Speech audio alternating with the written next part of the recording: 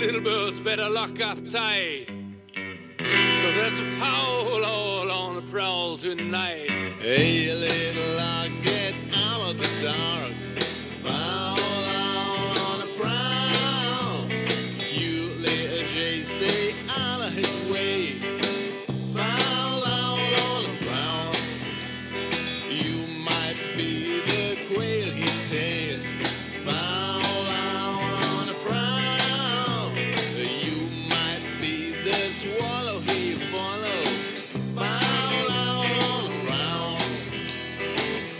If you hear him hook, it's good. If you pass his tree, flee. If you catch his eye, fly. Now don't wait to say goodbye.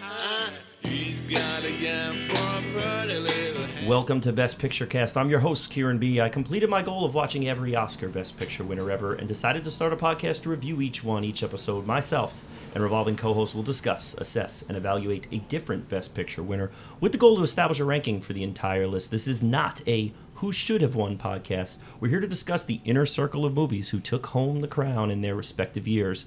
As a disclaimer, this is an opinion-based podcast, a subjective discussion by movie enthusiasts who don't claim to be trained experts. If we destroy your favorite movie or praise a movie that you think is trash, we encourage you to write us in at our email, which is bestpicturepodcast@yahoo.com. If you want to reach us on any of our social media accounts, be it Twitter, be it Instagram, be it Facebook, wherever, we are at Best Picture Cast, just so the podcast sounds, at Best Picture Cast.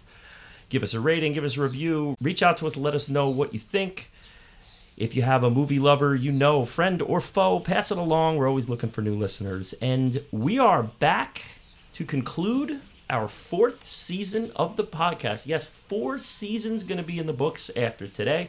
We are all excited, and we are discussing a movie that you, the people, selected to be the final movie of the season. We had a poll of, I believe, 12 different movies, and we narrowed it down to 4, and this is the one that you selected, In the Heat of the Night from 1967, starring Sidney Poitier and Rod Steiger. Can't wait to talk about it.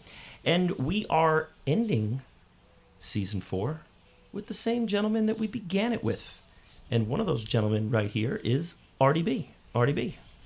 Wow, that was a long time ago. Yeah, it was a very long time ago, actually. I think it was over a year ago at this point. In fact, it was over a year ago at this point. I think it was hotter recording that episode indoors than it is recording this episode outdoors. Yes, we are, in fact, in the heat of the night here on Long Island, New York. And it's right around 4th of July time. And, you know, it's just past. It was last week. But we've done 3 different episodes now at this time of year. Our first 4th of July episode, we recorded The Sound of Music, me, you, and Joey R. And then last year was the second episode of the season, The Deer Hunter. So here we are, over a year later, concluding season 4, a long and winding season. Has Joe B been on an episode since Deer Hunter? I think he's still hungover. He's still too hungover. And as I said, the other gentleman who began season 1 with us is Jay Dowski. Jay, welcome back. Pleasure to be here. Yeah, it's always great to have your sultry tones here with joining the podcast. We last heard you on Terminator, I believe. That's correct. Yeah, it was a good one. You were there for Parasite too, so you've been busy and active this season. Kept you in the mix. Yeah, getting a lot of innings in here. That is exactly right. And guess what? Because you voted in the heat of the night, you unlocked a new character here at Best Picture Cast. We are debuting a new co-host here. He is someone I've known quite a while now, for a good friend of mine, and we've always talked about getting him on the podcast. And I think one of the movies we talked about getting you on was In the Heat of the Night. And when this was voted in, I had to call you out of the bullpen, activate you on the roster here. And he is AJ. AJ, welcome. Hey, thank you so much for having me. I'm appreciative beyond belief, and we've talked about this for a long time, so I'm super excited.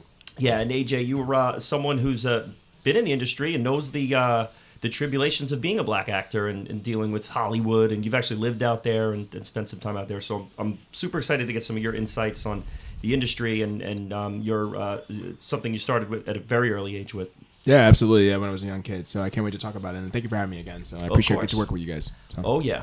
Now AJ, you're gonna fit right in around here.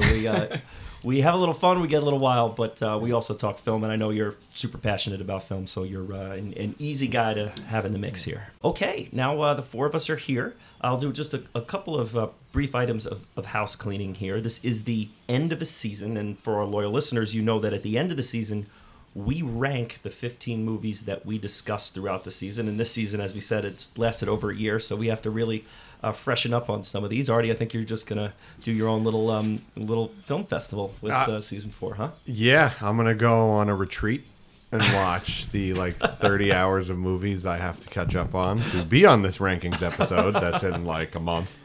You and Chris G, isolate yourselves from society and just binge 40s and 50s and 60s movies. I always did my best work cramming, so. That rankings episode will be coming your way soon. It will be with what we like to call the original 5 here, with myself, Artie B, Chris G, and Joey R, all the and Grant character, and Grant C, of course. That's the group chat. Yes, yeah, that's right. The first 5 episodes of BPC. Well, I guess it would be the first 4 episodes of BPC because I'm the 5th. Yes, so we will have that rankings episode coming your way with all the hilarity and heated debate that goes into that. We always grow a little closer, but our friendships fracture a bit through the process. I've seen permanent repercussions from certain movie debates that have lasted into today. Are we going to make it through all Best Pictures? We'll see. With the end of the season, we are now at 60. This is episode 60. So how many more to go? Cast. That number will change as we move further through the annals of time. But as it last year's 95. Is that right, AJ? 95? Probably going to end around 98. Best Picture winners? Yeah, probably maybe around 98. 3 more years. Keep chugging along. We'll have to figure out 3 more years. what we do from there. We'll have to figure it out. Amazing track. Oh my God. Now, those 50 movies, those 60 movies now that we've covered, we also have upward of 15 specialty honorary episodes. And you have even some worst picture cast episodes out there from Joey and Grant bringing your way. So it's really close to 100 movies we've covered. So you could use Best Picture Cast as your watch list. If you don't know what to watch, pick any one of those 100 movies, pop it on, and then listen to BPC as a little companion piece to that. And you can hear us, all us clowns over here, giving our thoughts and words on this. On WP Worst Picture Cast is like the upside down of Best Picture Cast. Yes. Now, I've spent an episode over there. Artie, I believe you have too. Jay, have you been called into action yet in Worst Picture Cast? Nah, I'm still waiting for the call. I think Steve B got the call today and he got very nervous. He's like, what does this mean? What does this entail? I said, I was more nervous for my Samurai Cop episode than any of these movies we've covered. All right, so let's get into this one here. AJ, I'm going to start with you, my friend. When did you first see this movie? What was your first familiarity with this movie? When did this movie kind of come across your desk? So actually, it's funny. So acting background and whatnot, I had familiarity with this movie, but I had not watched it until my sophomore year of college. So that was a big important thing for me. I was doing actually a scene from a show, and one of my acting directors, coaches, or teachers, as you can say, recommended this movie to me for me to watch, and I fell in love with it right then and there. The significance for me, especially as a black actor, as you discussed beforehand, was important to me, and I kind of wanted to see how it trickled down the effect, the Denzels and the Morgan Freemans and whatever, and where did it really start for me? And Sidney Poitier, that was the high pinnacle for me. Had such appreciation for it. Glad I got to rewatch it again because I missed so many things. Now maybe getting a little older and how relevant it can be for today. So I appreciate that the most. So that's why I'm super excited to be on this show. Cool. Because it was important to me. So now, was that your first Sidney Poitier movie? Yeah. First one. Yeah. Cool. Yeah, it was for me too. Artie, familiarity with this film at all coming into this thing? I pushed play knowing literally nothing about this movie. Oh, that's always fun. Nothing. It could have been a sci-fi movie. It could have been a horror movie. Nothing. Sounded like a romance passion movie in the heat of the night. Literally knew nothing. Wow. Then I went on Pluto to watch it, and I saw the movie cover, and I was like, the hell is this? So I sent it to Kira, and I'm like, is this it? Because then there's like a TV show down there, too. It looks like a buddy cop thing. Yeah, you gotta be careful with that. I was like, what? Am I in the right area? So I just watched it for the first time today, and I loved it. Yeah, we got a lot to talk about here. The cards are out on the table early here. I love it. Jay, how about you? I saw the movie about 15 years ago, and I remember thinking it was good. And now, having rewatched it several times in the last week, just a completely different experience. Even better than good. This one for me, so I think Jay and AJ, we're probably on a similar timeline. I mean, AJ, you're a little younger than me, but I saw this right out of college, so I would have been probably 22, 23. AJ, I'm watching a lot of these Best Picture winners one after another at that time because I'm trying to go through the list and check them off. And then over the years, then I kind of watched them more scattered. But this was in the bulk when I'm kind of going one after another. And just one of the things that always stood out to me about the movie was just how watchable it was. Like there was no like standing around for 3 hours trying to find someone lost in the woods, or there's no like it is to the point, and it was fully entertaining and into it. And I very much watched it like that, like kind of like you would a mystery or an action. Then about 4 years ago, maybe about a year before we started the podcast, I was like, In the Heat of the Night was one that I remembered really liking, but I don't remember it at all. Like I don't remember what I liked about it. Like I remember Sidney Poitier was great, and other than then, and then it was a great like kind of plot line and great story, but I don't remember anything else. So I just popped it on and was like, whoa, this is way better than I had given it credit for when I was 22. Boy, and Jay, you kind of said it, took the words out of my mouth, watching it, really getting into it now, even just 4 years later, there's a lot to talk about here, and there's a lot of nuance to this thing. So I'm very excited here to get into this. I think I've watched it 3 times in the last 5 days. Like you said, you could just rewatch this every day over and over. The pacing is incredible. Incredible, yeah. I said to Jay right before the episode, I'm really excited for this episode because this is one of those movies that a lot of people don't really know, and they should know. Yeah. Because it's really good. 100% agree. 100% Yeah. agree on that. It's in the vein of Lost Weekend and Amadeus, these movies that people might have heard of, maybe even not even heard of. Well, even at the time, I mean, there's a lot of movies that were going up for the Best Picture nomination at that time, and there were some fucking powerhouses. Yeah, this is a big year. By the way. No, we No, curse. this is we curse. All right, I just want to make sure, you let it ladies rip, and gentlemen, man. I'm just letting you know. You My let bad. it rip. You unlocked a whole new Guest jargon starring. we can't- Yeah. Yeah, and I think that maybe if people know it, they probably know it as a Sidney Poitier vehicle. But, Jay, you and I at the wonderful Cinema Arts Center, we went and saw Dr. Zhivago, the Correct. David Lean film. I mean, I was a little nervous going into that one because that's another one I saw around the same time as this one many, many years ago, and just remembered kind of liking it, but knowing it was really slow and kind of a movie that most people aren't going to like. And I've heard over the years people like, oh, Zhivago, geez, put me to sleep. And we saw it on the big screen at a full theater viewing, and I think we were both really blown away by that. Yeah. And we walked out of that saying, God damn, the best part of that movie was Rod fucking Steiger. It's true. And the Rod Steiger element of this one was something this time around that totally took me, wrapped me up and took me under with it. So in my buffoonery, I only knew Rod Steiger from 2000. I think he does a couple of movies in 2000, at late the end 90s, of his career, right? Yeah. He And, passes in 2002, so right. Yeah. Yesterday, July 9th, my brother's 2002. Oh well. Right. So then we watched Dr. Zhivago, and me and you were like, "Holy shit, this guy's like Steals the show. Yeah. And now I'm like, okay, I got to go back and watch some more Rod Steiger. I'm like writing down all his movies, and I'm trying to get his whole catalog down. Plenty of talk about Sidney. Plenty of talk about Rod Steiger. And we're covering a new director, too, that we haven't discussed yet, Norman Jewison. So there's a lot to talk about with him, too. Any other thoughts we got to get out there before we really get into this deep dive here? No, I'm ready to get into it. All right. AJ, are you ready for this dive here? This is your first plunge into the depths. I'm super excited, and I can't wait to talk movies with you guys. So. All right. Well, right before we do that plunge, I am going to kick it around the table and ask you guys what you're drinking. Nardi, I know this is one of your favorite segments, so I'm going to start with you. Well, looks like I'm putting the AB and ABV again. The RDB and ABV. We gotta, if you've listened to the pod before and heard me introduce this beer at the beginning, chances are you've heard me at the end. Or you haven't heard yet because I've edited you out. Right. Sometimes you just do a vanishing act in the end. Well, here we go. We've upgraded. It's a 6-point resin double IPA, 9.1%. However, this is a tall boy. Oh boy, that was a double fake out. In a mystery movie where you have to have a lot of twists, you did a double fit. You started 6 point. They're like they were going to think, 6.7, 6.5. That's not so bad. But no, 6 points the name of the brewery. I did what the movie does: a slow curtain lift. And then it's a tall boy, double swerve. Boo boo. Oh boy. Okay, well Artie is locked, rocked, and ready to go. And AJ, first timer here. What did you bring to the mix? Well, I'm not as cool as Artie. Sorry for the tall boy. I wish I knew.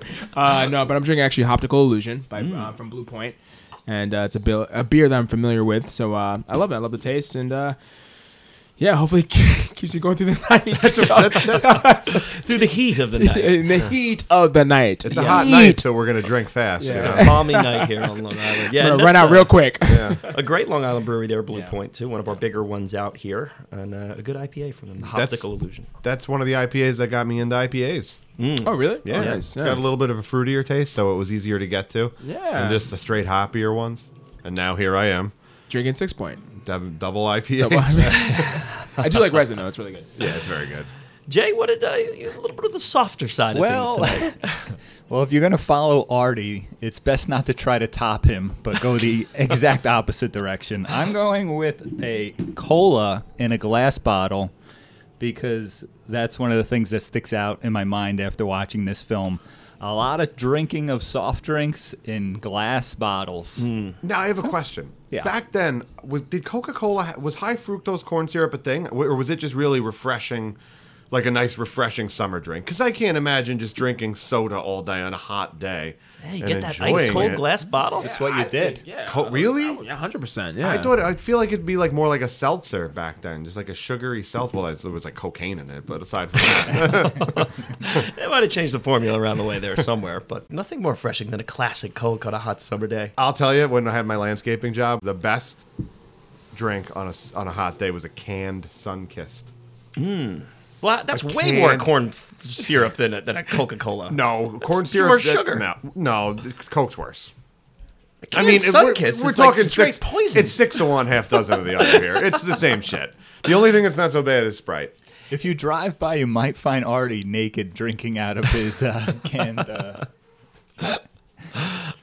Stay tuned. Pouring like- Sunkist on my chest. Yeah, boy, Getting you the know, bees. just like, Dolores I'll tell Purdy. you, you have a root beer over there, Jay, and to me, a root beer is a nice, refreshing, hot summer day drink. So could see a root beer. I don't kind of know where you're going a little bit there with like a You sitting on a beach Coca-Cola. drinking Coke all day, like, ugh. Well, no, yeah, I mean, listen, I don't think you should ever have more than like a couple anyway on any type of Couple, day. yeah. Yeah, they're not, they're not meant to be drinking bulk. You give yourself diabetes in one sitting.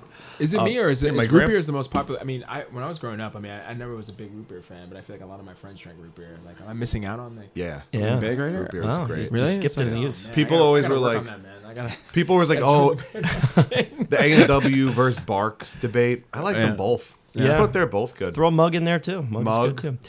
What Your do you- dentist what was brand probably a root lot beer? happier than your really? friends because the root beer is quite a bit of sugar there. But yeah, I've always loved a good root beer. But I was never a huge soda drinker in general.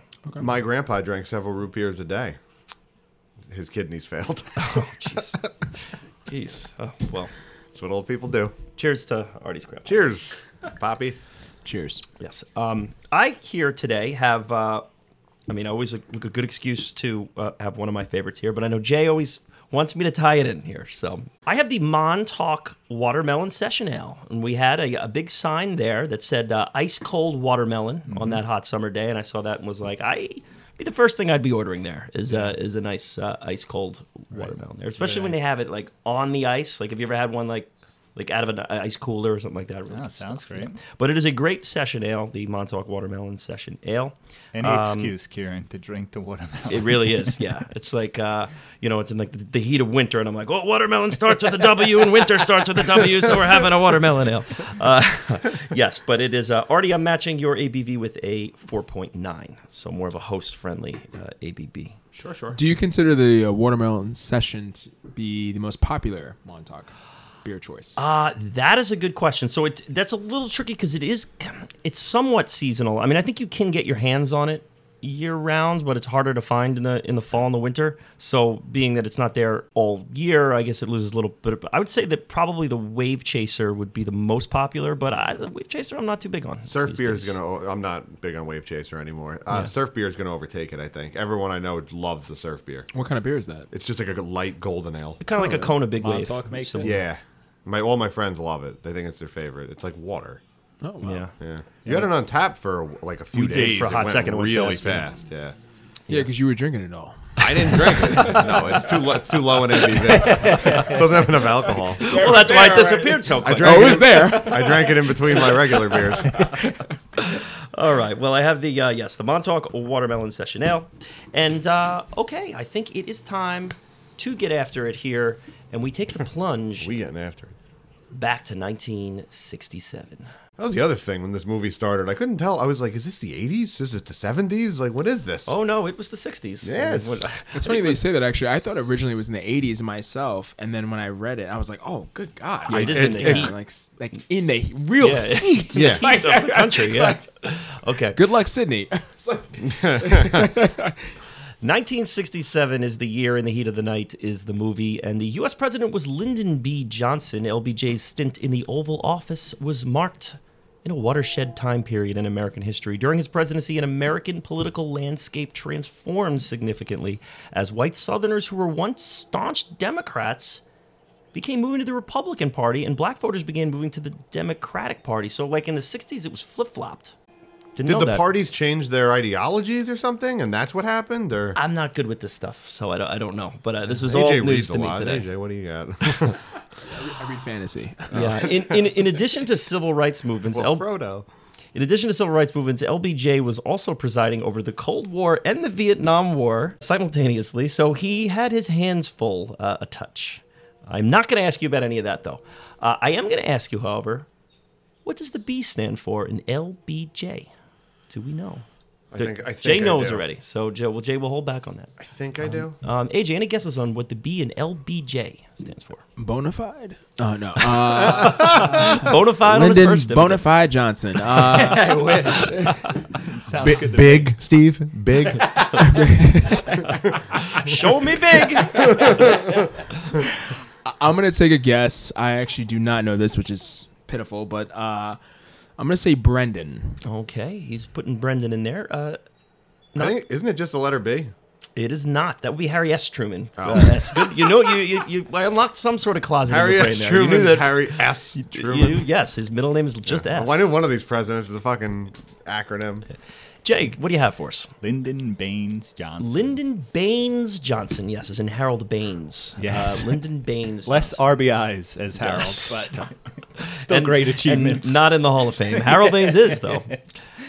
Okay, so the 1967 World Series, as we transition to baseball, oh so smoothly. We started season 4 with the New York Yankees, the team who won the most World Series in history, taking home that 1962 championship. That was our Lawrence of Arabia episode, which both of you gentlemen were on here, Artie and Jay. We'll end season 4 with the team that's won the second most World Series championships, taking home the crown. That would be the St. Louis Cardinals. St. Louis Cardinals. There we go, leading the witness. Holy Something Yankee fans can celebrate, though, is that the St. Louis Cardinals took out the Boston Red Sox in 7 games to win their franchise's 8th world title. This was their second in 4 years, and this World Series marked the first World Series in nearly 20 years that did not feature the Yankees, Dodgers, or Giants. So there was a whole lot of New York love there for that 22 decades time period. I think it was 19 years, and then we got this one. So, Did we cover 69 Mets yet? What movie was that? no, we have not. That would be Midnight Cowboy. We haven't done that one yet. So. Ooh, a raunchy one. I don't think we've got 86. And What? It's raunchy, isn't it? What? It is. It's it an is the only. observation. It is the only Best Picture rated X. So, Yeah. See what I'm saying here? LBJ.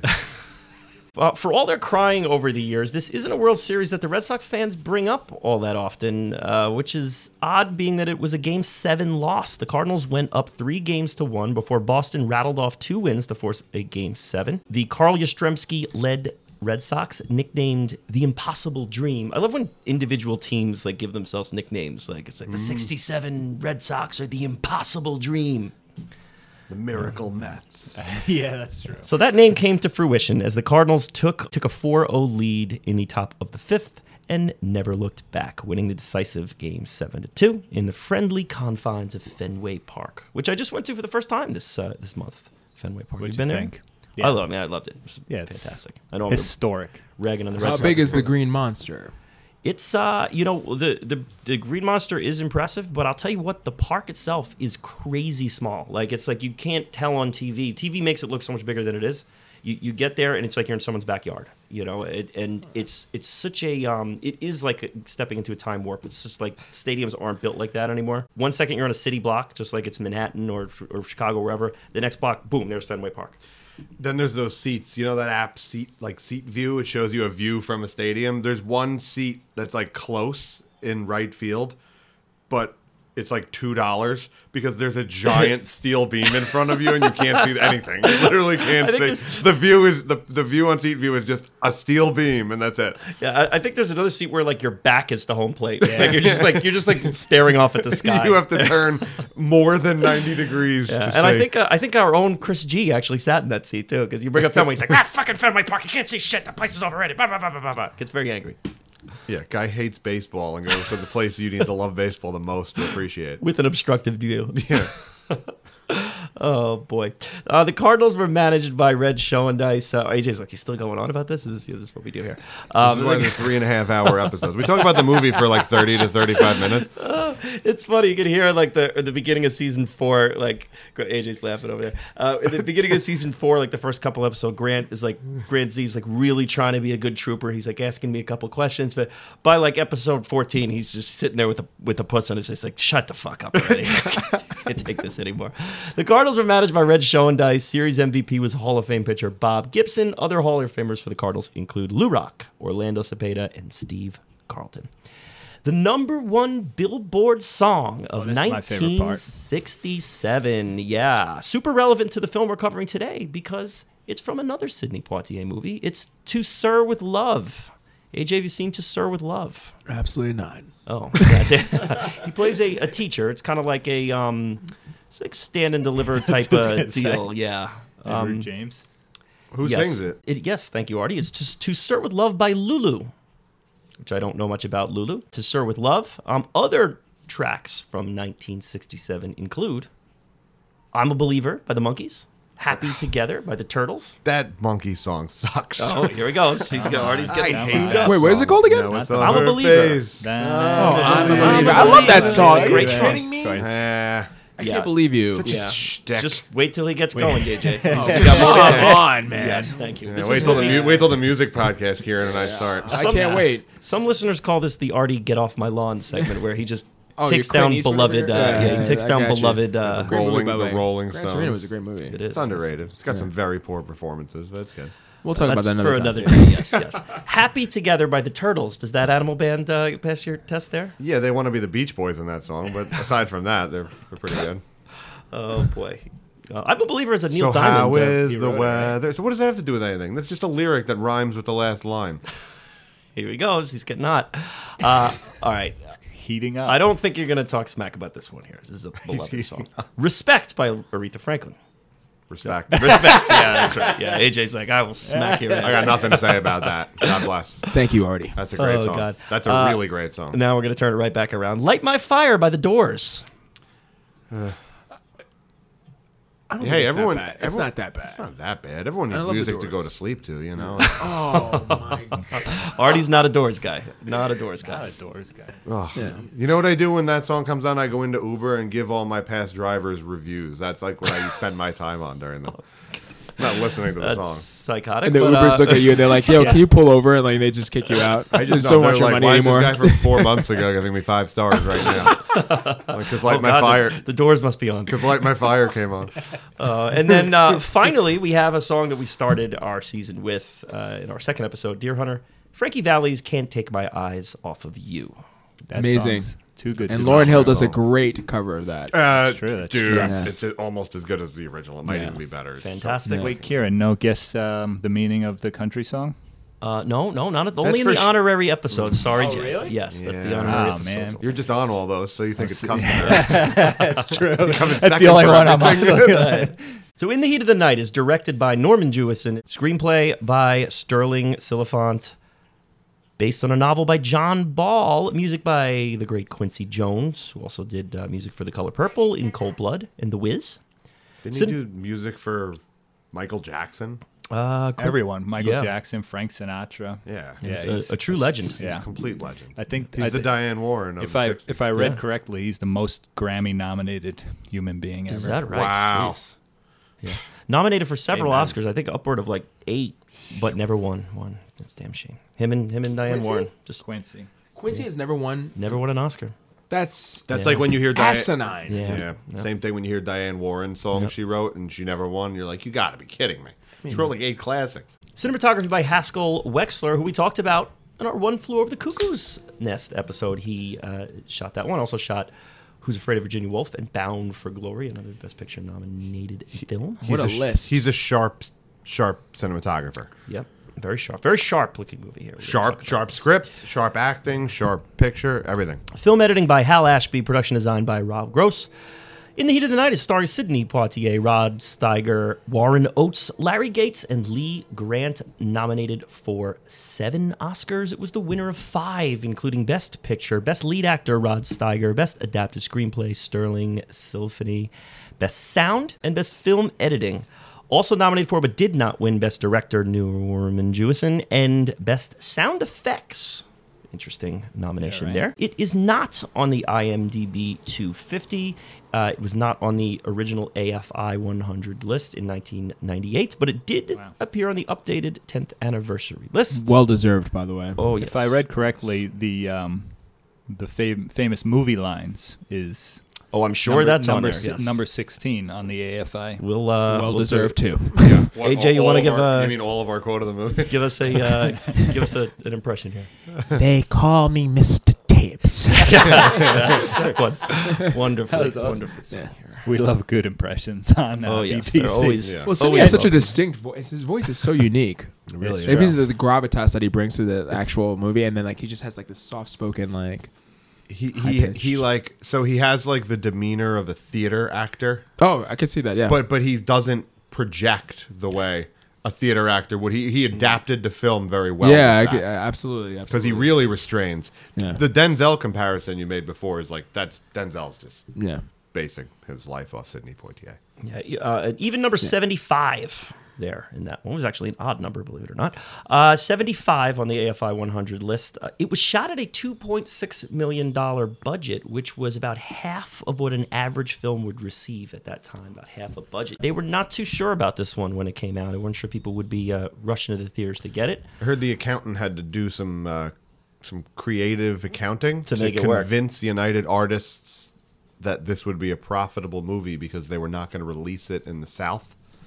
Like originally, they eventually released it everywhere, but I wonder what maybe they're spending the money on the acting contracts because it's not like there's a lot of special effects or I don't think they built a town if I'm correct. Oh, no, they shot in Sparta, all Illinois. shot on Yeah. location, yes. So they don't Sparta, even have Illinois. to change the name of the hardware store or Right. the police department. So I wonder Right. where that money went into. maybe Yeah. the music. Well, they were saying Good that it would music. have it All would the have been talent, Ray right? Charles, All the the talent, on talent. it. Yeah. They're saying it would have been much more expensive to shoot on a Hollywood lot. So actually, location helped them out in this. And this was a lot of kind of just grab cameras and go kind of stuff, similar to how Rain Man was, where it's just like we're going on a road trip, we're gonna get what we can get. Let's do it. Let's make it happen. Well, it wasn't even problematic for Sidney Poitier. He was discussing about how shooting on like those locations, he had to carry a gun. Yeah, it absolutely remember was. He saying refused about that, to go south of the Mason-Dixon line. Yeah. Because he had an incident, I think, on his previous shoot down south with the Klan. So yeah, he was not looking to do that, and he didn't even want to go to Tennessee.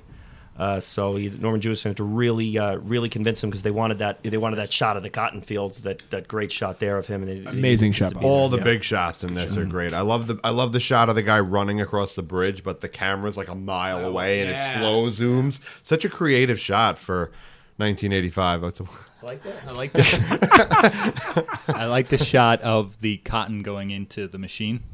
I actually Wow. wrote that down. Immediately- That was my favorite shot. I agree with you. That was my favorite shot. I wrote that Immediately told us what that route he was just holding up was. Right. Like you could tell right away, and then so good. It was saying a lot with that shot. I had that shot specifically written down too, Jay. I'm on to you, Jay. I know your tricks over there. Jay always really isolates the true best parts of the movie that we all have notes about. He's like, all his notes are those notes. Why we keep him around here? You know, Yeah, what can I he's say? the resident author. But I like that we're all in sync about how like amazing that moment was. Like that's Yeah. poetic to me. Like I appreciated that. So it's really cool. It was a powerful shot. And the Ray Charles kicking in. We hear the Ray Charles in the beginning, but having him kick back in there. I'm not always the biggest fan of reusing songs throughout the movie, but this is an example of where it's done properly. Because it's a very moody song, too. So this film I watched on my brand new Criterion Blu-ray 4K. It was an unbelievable restoration. I mean, I really was like... it blew me away. When I put it in the heat of the night, I was not expecting to see something visually stunning, because I thought it was more story acting driven, but the way they brought this thing back to life in this restoration was like, oh man, just like a velvety look to it. It was. I might have really to check great. that out. My Pluto edition was all right.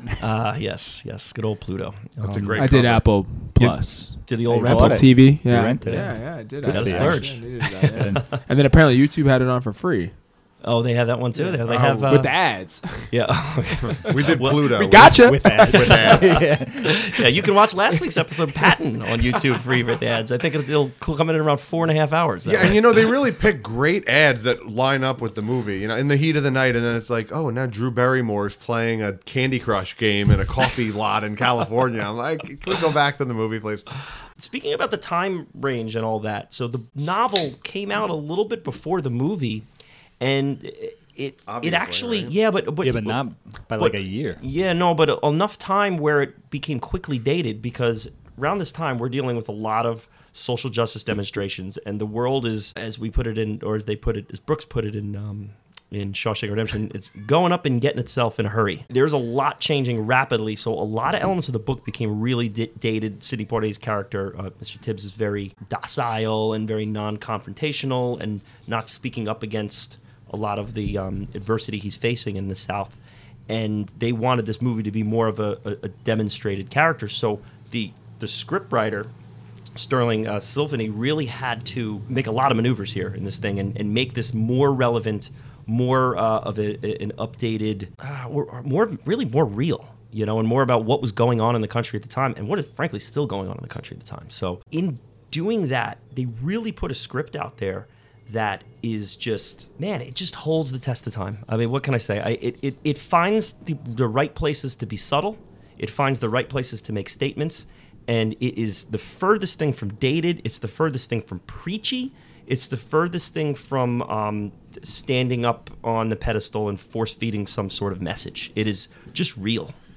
The docile acting, I thought was a choice. Well, but just to clarify, my point is that the character in the book was very, very docile, like not what you see in the movie. He was not standing up for himself. He was getting pushed around. He was trying to solve this thing with everything going on and not holding his ground. the slap back in the greenhouse is not in the novel. Not in the book. Right. Wasn't in the script either. Well, that's debated. And it is debated, but from the director's mouth, and he admits that he doesn't fully remember, but how he thinks it happened is that it was Sidney Poitier's ad-libbed move, and they had to then put it in the script in order for it to be socially acceptable, in quotes, at that time. So, like, at that time, for an audience to see a black man slapping a white man like that, the audience, not the characters in the movie, like the actual audience, that was a shocking thing they hadn't seen before. So that in itself was like, whoa. So if it had come out that he ad-libbed that, then there would have been sort of uproars within the industry, which is wild to think about. I love how they leave the room after that slap, and then he's crying alone. It's the best. Yeah. So good. But to your point, Kieran, it is so real. These movies from like the 60s and 70s just are totally different. They're like time capsuled in like this realism and this grittiness. It almost feels like documentary style, these 60s and 70s films. And they don't hammer anything over the head. you have to pay attention to every line or you could get lost because nothing's obvious. It's almost like someone just drops a camera on a natural event unfolding and you're just there to experience it. I feel that way with most of these movies from the 60s and 70s. Yeah. AJ, what some of your thoughts on that? I think it's a bold choice. I mean, at the time too, I think I agree with everything you guys are saying, and it's just really remarkable to have, like, especially with everything that was happening prior with the Civil Rights Act. That was just a couple years before that, and how impactful. Like, I mean, each moment, each scene, each shot, I was just outstanding. But like, it was outstanding to see and witness like how they were able to pull this off. And you're right; it's not like they're cutting it. Like, they're not trying to be like, this is what's happening. Like, look at this. Like, look at this. No, it was actually like just showing realism, like showing what's really taking place. Like, this is a real thing that's happening in life right now, and the relevancy that it happens today. Like, it's still there. It's apparent. And I like that. It wasn't over the top or whatever. It was very subtle. Yeah, no one's telling you how to feel in this one. It's this is happening. How do you feel? I thought the character that best exemplified that realism was Chief Gillespie. Oh, 100%. Because he's back and forth. He's all over. He's morally lost in this movie. Yeah. But also tightly wound. Like he's. There's a lot to talk about with him, and I want to get to him, but I want to dig into Sidney Poitier's character. AJ, general thoughts on Poitier's performance, some of the decisions he makes, how he portrays the character. I think he is phenomenal. I didn't realize, and this is just something maybe you guys knew about this, I didn't know he was not nominated for this film. That actually shocked me. Yeah. But I will give credit where credit's due, because I think Steiger, after rewatching this again, I realized why he got nominated. And it changed my opinion on a lot of things, even though I think Poitier is still phenomenal. I think them together in each scene, toe to toe. Yeah. You have these two people, like, and how the nuances and how they can, like, even though they're going against each other, there's such a relatability a little bit in the sense of like how they communicate with certain things, and just like how they grow at the end, and even the final shot when he's telling him, he's looking at Sidney Poitier going on that train. I was like, wow, I'm good. Yeah. Like, Yeah.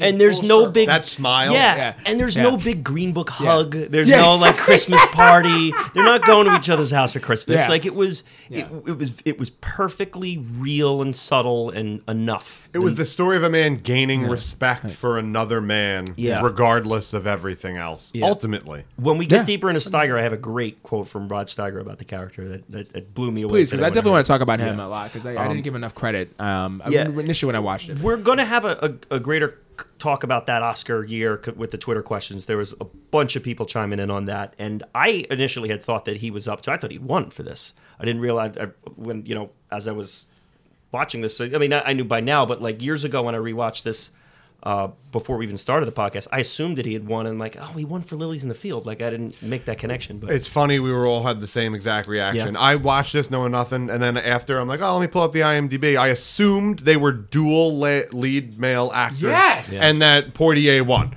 And then it was like, oh, he wasn't even nominated, but the female was nominated. What, Mrs. Lee Grant? Colbert? Wasn't Lee she Grant. nominated? Oh, I thought there was an actress didn't in think this. that. I don't believe. Lee Oh, Grant. okay, no, there wasn't. No. I couldn't believe that Poitier was. But isn't it crazy too that was the same year that Guess Who's Coming to Dinner, and he was And not to nominated? Serve with Love. This is the only Poitier thing I've ever seen. Oh really? Yeah. Oh Yeah. he's phenomenal in that. By the way, you should take a look at that. I'm very I don't know interested. if you, I saw it. yeah, it's yeah. Yeah, they give it to they give those nominations to Spencer Tracy and Katharine Hepburn, the parents. That's Even terrible. though Katharine Hepburn was really good, but I mean, yeah. We'll talk a little more of that. He did win a few years earlier, so I don't know. Maybe they felt that they had rewarded him, which is ridiculous. I hate when they do that. Like to me, it's like if a person has this best performance 6 years in a row, give them 6 Oscars in a row. It should not. There should be no. Definitely concur with that. Let's even things out. And then on the flip side, maybe they saw Chicago and how they didn't nominate Steiger for that. Then they were like, there well, you we got go. to make up for this, guys. Yeah, And that's it's true. interesting. I want to watch more of his films now because I think he's so good. Well, you made such a good point. I was trying to think of on the way over here another movie where it's just these two lead acts are going toe to toe and they're both phenomenal and both captivating. And I couldn't really think of when I was trying to do Kramer versus Kramer, but it's Great like choice. where else besides that? It's like this is the movie that stands out in my head where these two performances is the entire film for me. That's what makes Totally. I texted Kieran, I couldn't take my eyes off of them. Yeah. Yeah. Steiger doesn't make a mistake the entire movie. He's flawless. Every choice he makes is perfect. Like he's And unique. unique, and I love the style changes. When he's got to be tough, he puts his hands in his pocket and he acts chill. And then when they need him to look tough, he has short sleeves, like Chewing the gum. Yeah, chewing the gum yeah. the whole thing. He You didn't want to wait do till it. I And he get loves to the the idea. gum. Is it just me though, maybe I'm being out of balance on this, but I kind of got a level of so like when Denzel was working with Tom Hanks in Philadelphia, and he really didn't want to do that film. I think Tom Hanks like said about like how it was a difficult choice for Denzel to do that film, I guess in a sense or whatever, because of the topic, everything. It could have ruined Denzel's career. I almost felt that for Steiger in a sense of doing this film At that time. And It's kind of what the character was going through in the movie. yes, Yeah. and I'm giving his accolades. Like I was like, wow, I'm very impressed. Like you got me so captivated. I want to see more what you did, like, and how your ability is. Like, he actually impressed me more than Sidney Poitier. That's how crazy I'm about to be outlandish. Yeah, wow. That's how crazy this Wow. is. Do you know who it was? It might not be that crazy. You know who it was supposed to be?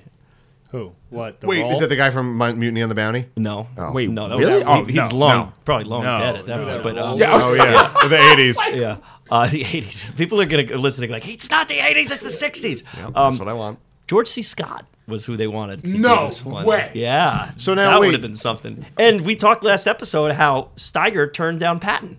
So there's a world where those two roles could have been flipped. What's the guy's name from Mutiny on the Bounty?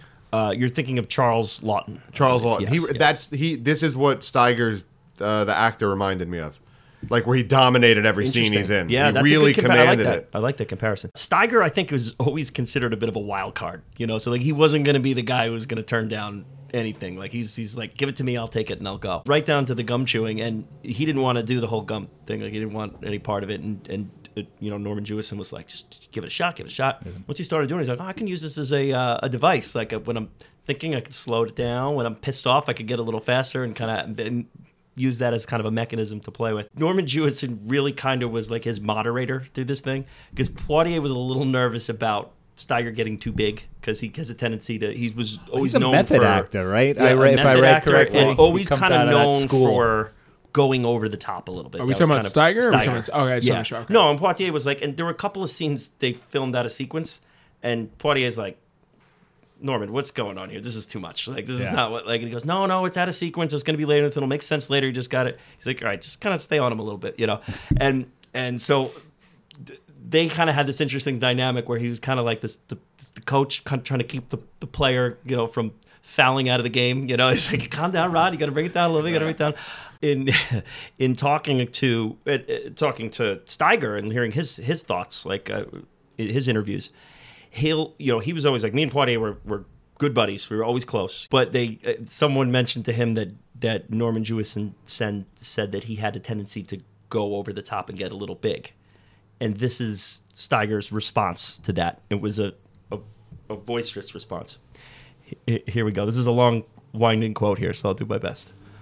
Oh, really? Well, tell Mama what they call over the top someday is the reticence of people who express themselves truly in the society that they're living in. I go over every once in a while, I'm sure, but that's all part of exploring the character.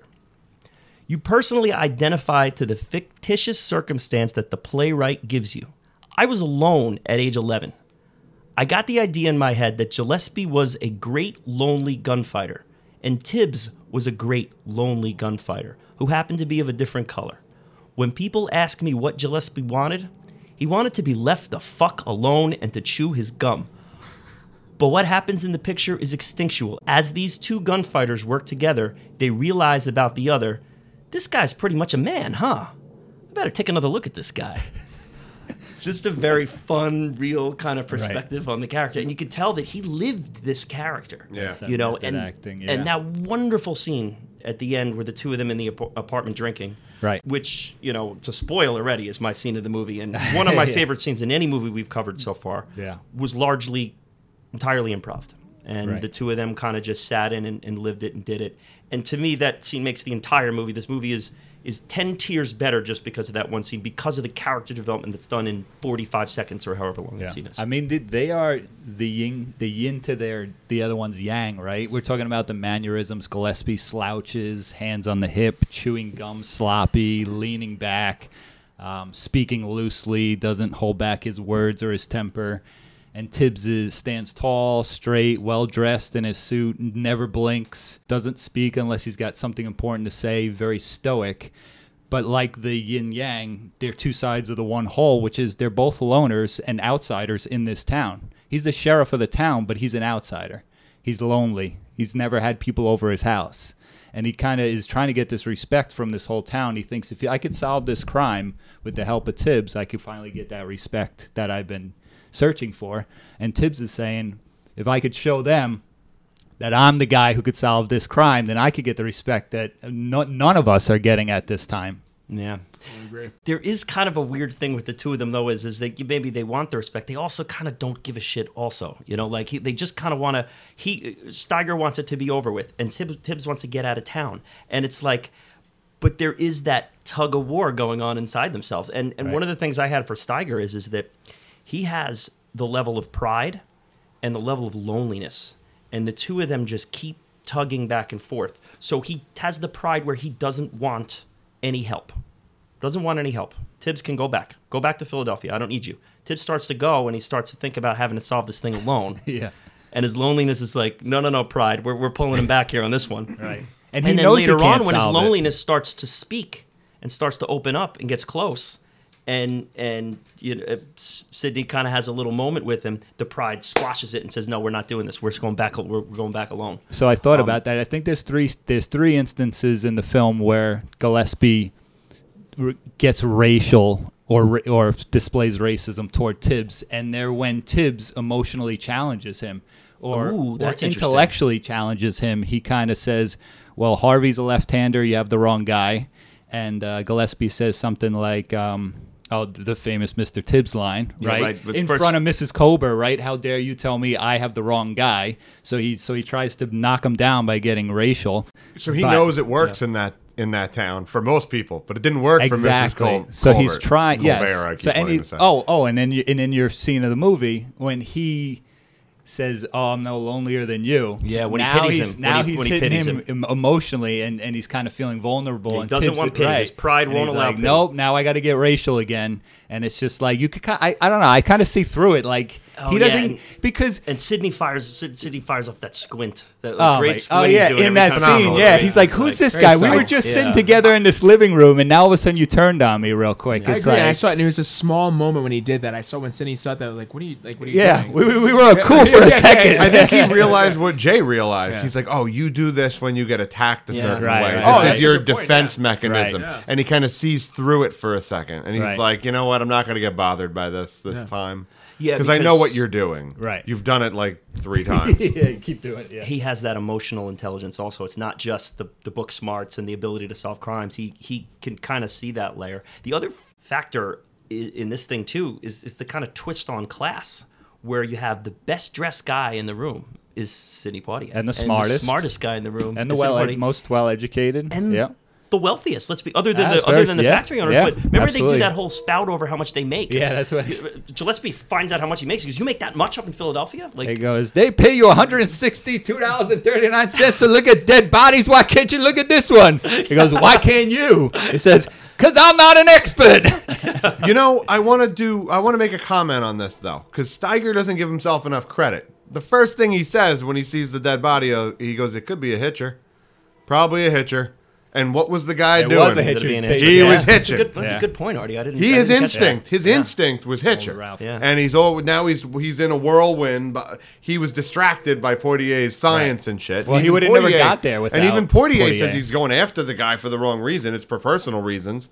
Endicott, and so they're both kind of like they're doing it, but they're also driven by their personal. Was that in the book actually originally? I don't Like know. the description of them like being like, because I thought like they were more like the way it was presented in the movie, like how they were more aloof. Yeah, and they're right, like class, eloquent, like dressed to the nine. Even like when you seen Steiger, like just like kind of unbuttoned shirt or whatnot, and Yeah. like just like his yellow glasses. yeah, yellow I glasses. love that like, choice. From what I understand, and I didn't read the source material, but Tibbs's class was represented that way. He was Okay. very wealthy. He was Yeah. he was dressed the Affluent, the just smartest very and the much, best dressed guy in the room. But I don't think the book really leaned into the connection between Gillespie and Tibbs. I I don't think your scene of the film was only in the film. It's not in the it's book. not, it's definitely not in the book. No, That was it's improv. totally Which scene are we improv. talking about? The- and them when in the apartment, Gillespie drinking in the invites apartment. Tibbs over his own house, and he kind of calls Okay. him out and says, "You're no lonelier." I'm no Yeah, a lonelier." lot of the emotion in this movie, like the slapping scene, not in the book, Yeah. like that. So I don't know exactly what was and wasn't in the book. I didn't read it, so I don't want to delve too much into that. But Well, they made the right changes for the screen from the book. Like Yeah, they, this is- they this did a is- great job adapting it to the screen. this is a screenplay that should win an Oscar. Well, was it a risk though? Too kind of. I mean, Oh, like a big portraying these, Caucasians and being like, kind of dummy, buffoonery, and was all an that enormous stuff. risk. Like I was like, wow. But as soon as I was watching it, I realized the time and place. I was like, oh my goodness, like. Yeah. Are they going to be okay? Like, yeah, I know. I was like, is this going to make money? Like, I was Yeah, like, well, that's the only thing working on their side is that they didn't have much of a budget to play with. Yeah, you know, which they I just realized, Yeah, yeah. so Yeah. they just kind of said, "Hey, let's go for it." There, It's there in a were strong lighting innovations made for this movie, right? It was something about filming for Portier Sidney Poitier because outside. of his darker complexion and It- whatnot, the- it was harder to contrast. Yeah. Normal lighting would create glares on African Americans, so they started using. Yep. This guy basically invented or pioneered Pioneered, yeah. this lighting technique for Yeah. filming African Americans. I think in outdoor settings specifically, Yeah, there was a ton of like during the day. let's try to figure this out in this location. We're here, we're there, we're just Yeah. kind of running around filming this thing. Like And you similar to could- Rocky or similar to a little bit of that in Rain Man too. But they made the right choices, like in Rocky and Rain Mm. Man. You could feel that they chose right the lighting in the cell. Guerrilla filming, Yeah, guerrilla film. It's actually funny that you say that now because I thought when I was watching the film again, I thought the lighting choices that they were doing originally before I actually read up on that was more like, oh, this purity aspect, this gentleman, like, like this angelic figure, like somebody who's coming in there and it'd be like, not a savior complex or anything like that, but like just like lighting it that way. Yeah. And then when I realized like, oh no, like this was lighting choices. Like, Right, it was you need somebody- practicality. Practicality. Yeah, exactly. And then I there were realized that, certain yeah. rooms they couldn't get the equipment in, so that's why in the cell he's just got the shadow of Yes, the bars on him because yes, they yes. couldn't fit that. Even shit the in scene there. that you said was your favorite scene when they're like literally like they're in their house and then like the light is shining on Sidney Poitier. It's more of a darker picturesque thing that's going on with the chief. Yeah, I thought that was beautiful. So I'm glad you brought that up. Yeah. Jay, Yep. no, anyone who knows me and knows things I like about film, they know I like. Technology. Well, okay, that's right. You Yeah, that. too many But I pictures. like diner scenes. I yeah? like Oh. bar scenes. Okay. And I like trains, Jay. I like my do like trains. trains. Yeah, there were no bar scenes in this. We could have used a bar scene somewhere. It didn't work out, but there were diner scenes and there were trains. Yeah. So And you like a good needle drop, and there's a needle And drop I in the love diner. a good needle drop in the diner with the jukebox too. Yeah. Oh yeah, love a diner jukebox. That really gets me fired up.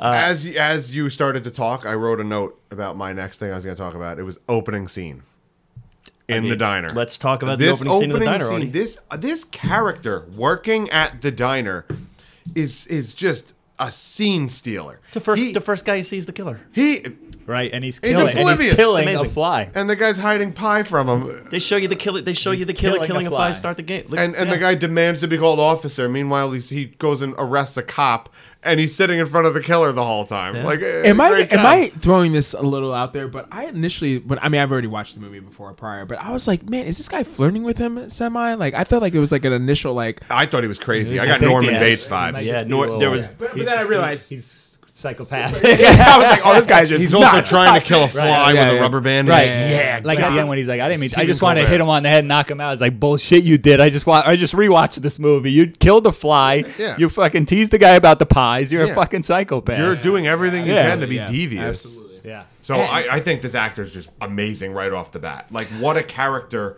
from hit the ground running. Yeah. the hiding the pie. It's so funny. Just what a And then fun when little. the guy walks out and he eats it, he's like, "Ooh, look, I got the pie the whole yeah, time." there's a fun little I thread. started sweating just watching this scene because you could just feel the humidity. Oh, The yeah. guys, the beads coming off the forehead. That you could imagine like the fan going around. The Flies everywhere, the buzzing. Yeah. Maybe that's why I won for sound effects, the buzzing of the flies. Yeah, and shit and like that. well, Hey, there's it's you know, it's the 80s, you know. we see like every 10 seconds we're reminded that he's doing this on purpose, folks.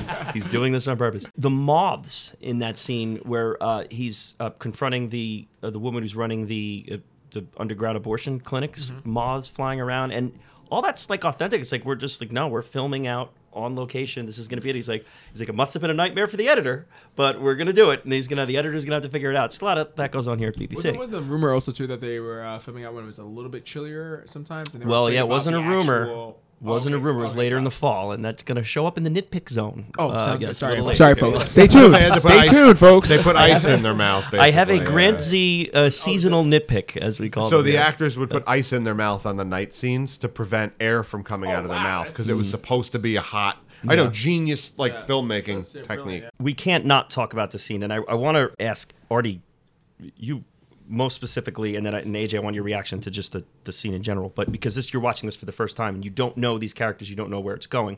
But that first scene in the train station where the police officer finds Sidney Poitier just kind of sitting there waiting for the train. Yeah. What is going on through your head? How are you reacting to this? It was phenomenal character development for Sidney Poitier because his response tells you everything. This guy the best thing he could do is not say a word, do everything that guy says, get in the car when he talks to his boss, tell him who he really is. And that's what he did. And it was just, he handled it calmness, perfect. the patience. No reaction. Yeah. He's obviously, you could tell by the way he's dressed and holding a briefcase, he's smarter than this guy Wood, who demands to be called officer. You know, that was another character development scene in the diner. You just got to call me Officer Wood. Like, that means you're, like, lowly, basically. Yeah. You're demanding It's a small respect. town. Demand me You're a respect. Deputy in a small town. AJ, watching that scene, and especially now watching in 2023, I mean, it's so still relevant today.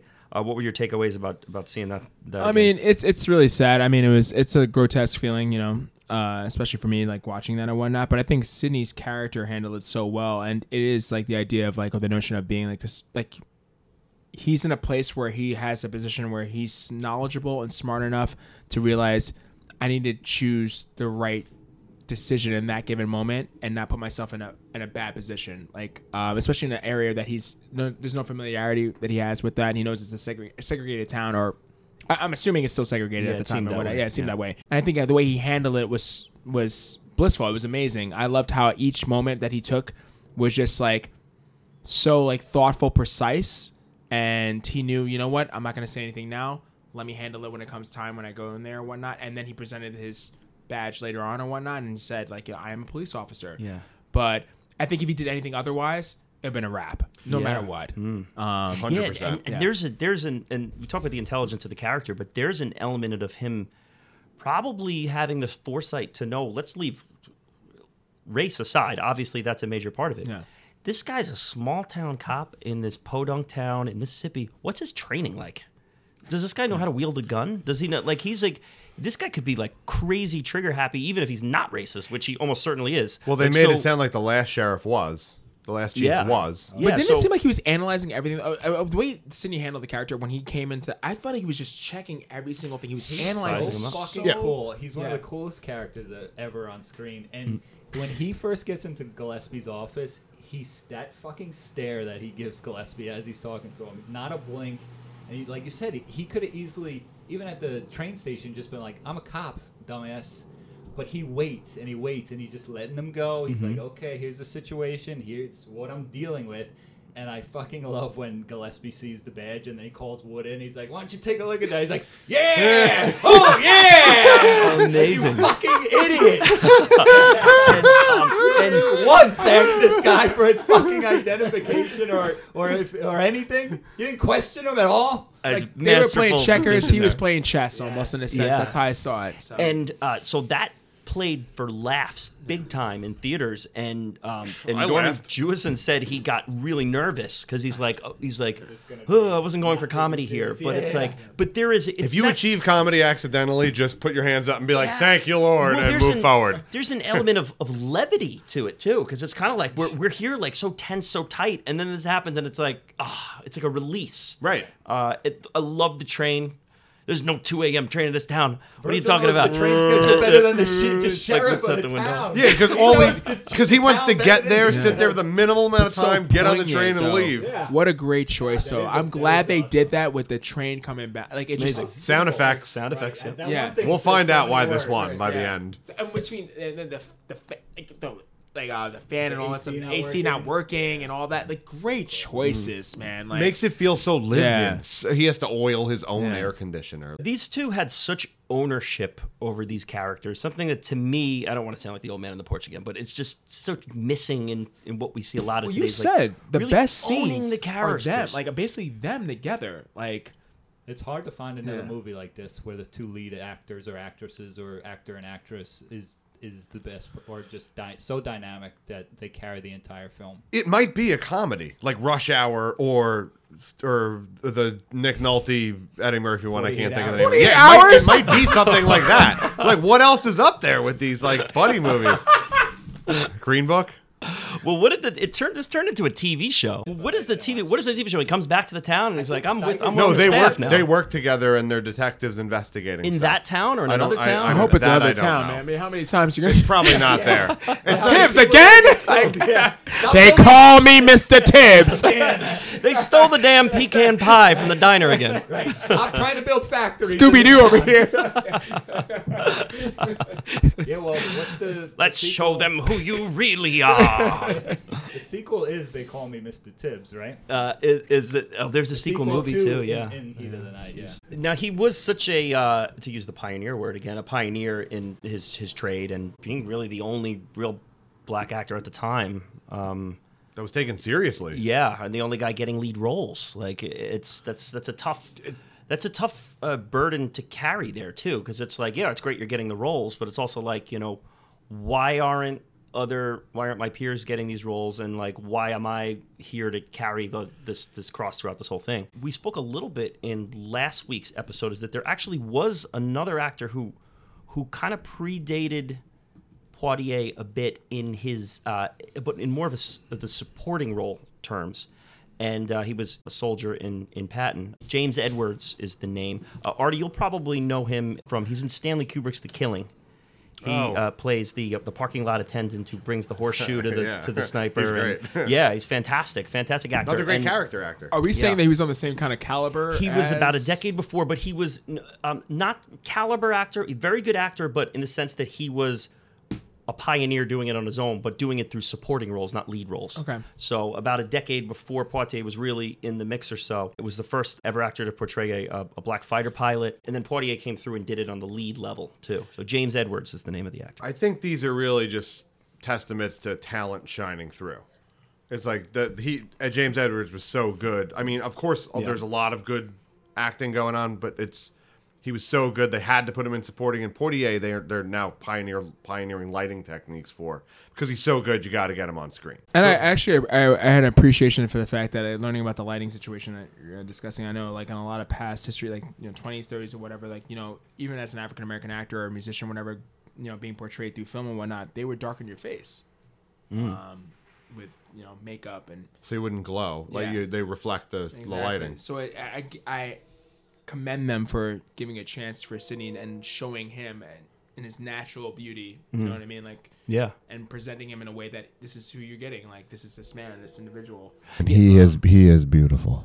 He's good. He is, Very he is handsome. beautiful. Very He handsome. was killing it. AJ, the climate in Hollywood today with black actors, how is that? I mean, obviously it's obviously better than it was in the '60s, but how has it been? Because like you said, acting's kind of been something that you've experienced at different stages in your life. What has kind of been your plight through that in the industry? I think there's more opportunities now. I think there's more availability for roles and whatnot. I think there was a time where roles were being casted as like people was like, oh, we're just getting the thug or the gangster or whatnot. I think things have become more available. I think you've seen people like Michael B. Jordan, Jonathan Majors, who I'll discuss later actually in this episode. I think there's more opportunities for these younger actors and getting more time to shine. We're not just giving this like the social standard of what it is to be a certain character. Like there's availability stereotype. for everybody. The stereotype, yeah, if you want to say that too. I appreciate that. And I think that stems from our past, the Denzels, Morgan Freemans, Terrence Howards or whatever or whatnot. But I'll say it's more opportunistic now than it has been, I think,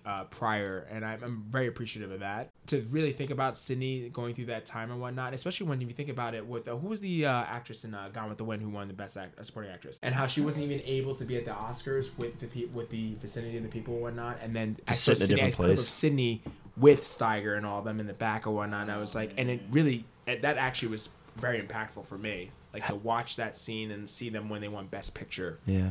I was like, wow, we've come a long way. Yeah. Like Hattie so- McDaniel.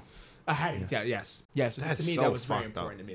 That I appreciated that the most. For Jesus. Sydney, when I saw the clip of him and Steiger, and he's getting Steiger up, he's actually being like, "Yo, like, come on, like, you just won Best Actor," and he's like, that to me, like, meant, like, it was. Yeah, that's amazing. awesome. Yeah. That's really awesome. Astounding, That's like- really awesome. So And that's then the cool. other great Oscar moment years later when Denzel wins for Training Day in the same night that Portier got his Yeah. honorary award, and he points up to the balcony and You gave it goes, to me, and then you gave it to Sydney. Yeah. Yeah, so I love that line by Yeah. Denzel and whatnot. And it's incredible that Denzel actually acknowledges how impactful Sydney was for him. And I think for a lot of those actors, like, to see somebody on the screen look like you, even just watching that film and seeing every single scene and just being there, like, and given a chance.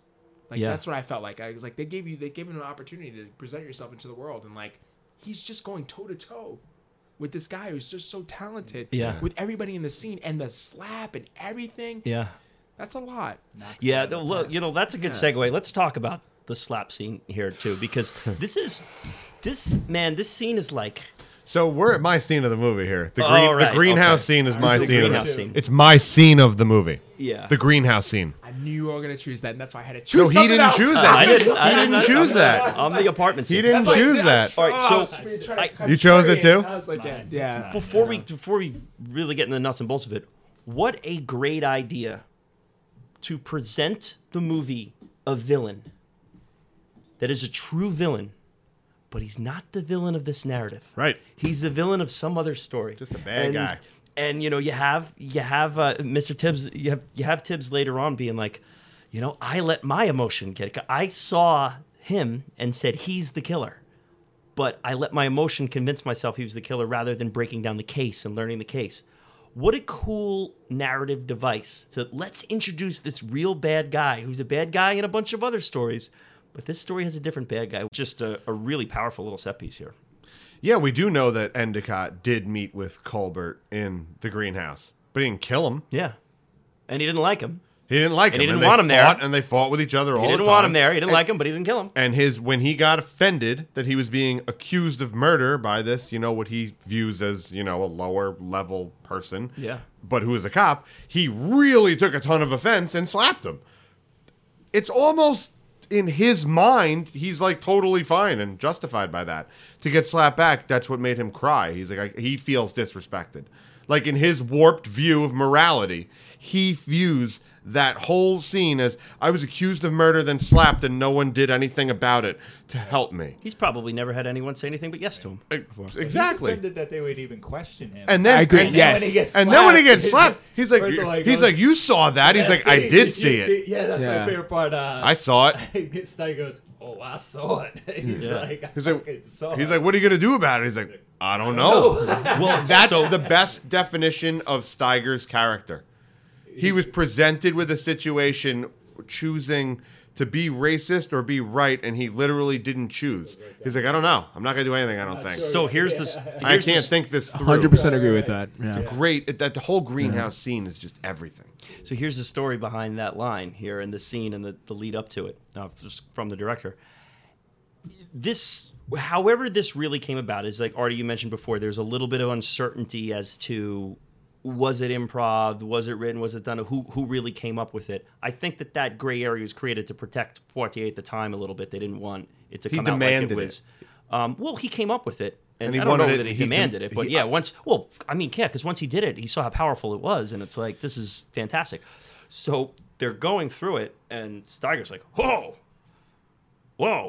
It's like, what does my character do? Yeah. But it's like Steiger's usually the guy that's going over the top and making these decisions. He wouldn't And he's just like- sit there. He's like, oh, wow, that's a decision. And he goes to Norman Jewis, he goes, what does my character do? And Norman goes, I don't know. And Steiger goes, I don't know either. And Norman Jewison goes, maybe that's just it. Maybe he doesn't know. And they just played it as, I don't know. Well, you know what? That's a fucking great way to adapt the emotion of that scene Amazing. into the screen because it plays that way. And the butler's reaction is kind of great. It's like, oh, he just slapped him. Oh, that was. And then that made my week. but then he kind of like he's like, oh, can't believe he would do that, and walks away. Yeah, but inside he was like, yes. The old internal fist pump. But I got Django vibes in that scene. Ooh, that's a great choice. 100%. Where there were social norms totally broken. A guy in white man clothes who's not supposed to be standing in the same room as a guy who's literally serving the white man he's talking to. Just weird, very awkward social norms. And Django's all about that. Tarantino's a huge Rod Steiger fan, so there's no doubt that he's seen In the Heat of the Night many, many a time. I got a lot of Quentin vibes from this movie. And isn't it kind of interesting that the way Portier, how he handles himself in the beginning and whatnot with everything that's been going on, being accused. It's kind of interesting, like how he chose throughout the whole entire time to be like composed, very eloquent, like, you know what, I'm not going to deal with this civil disobedience or anything like that.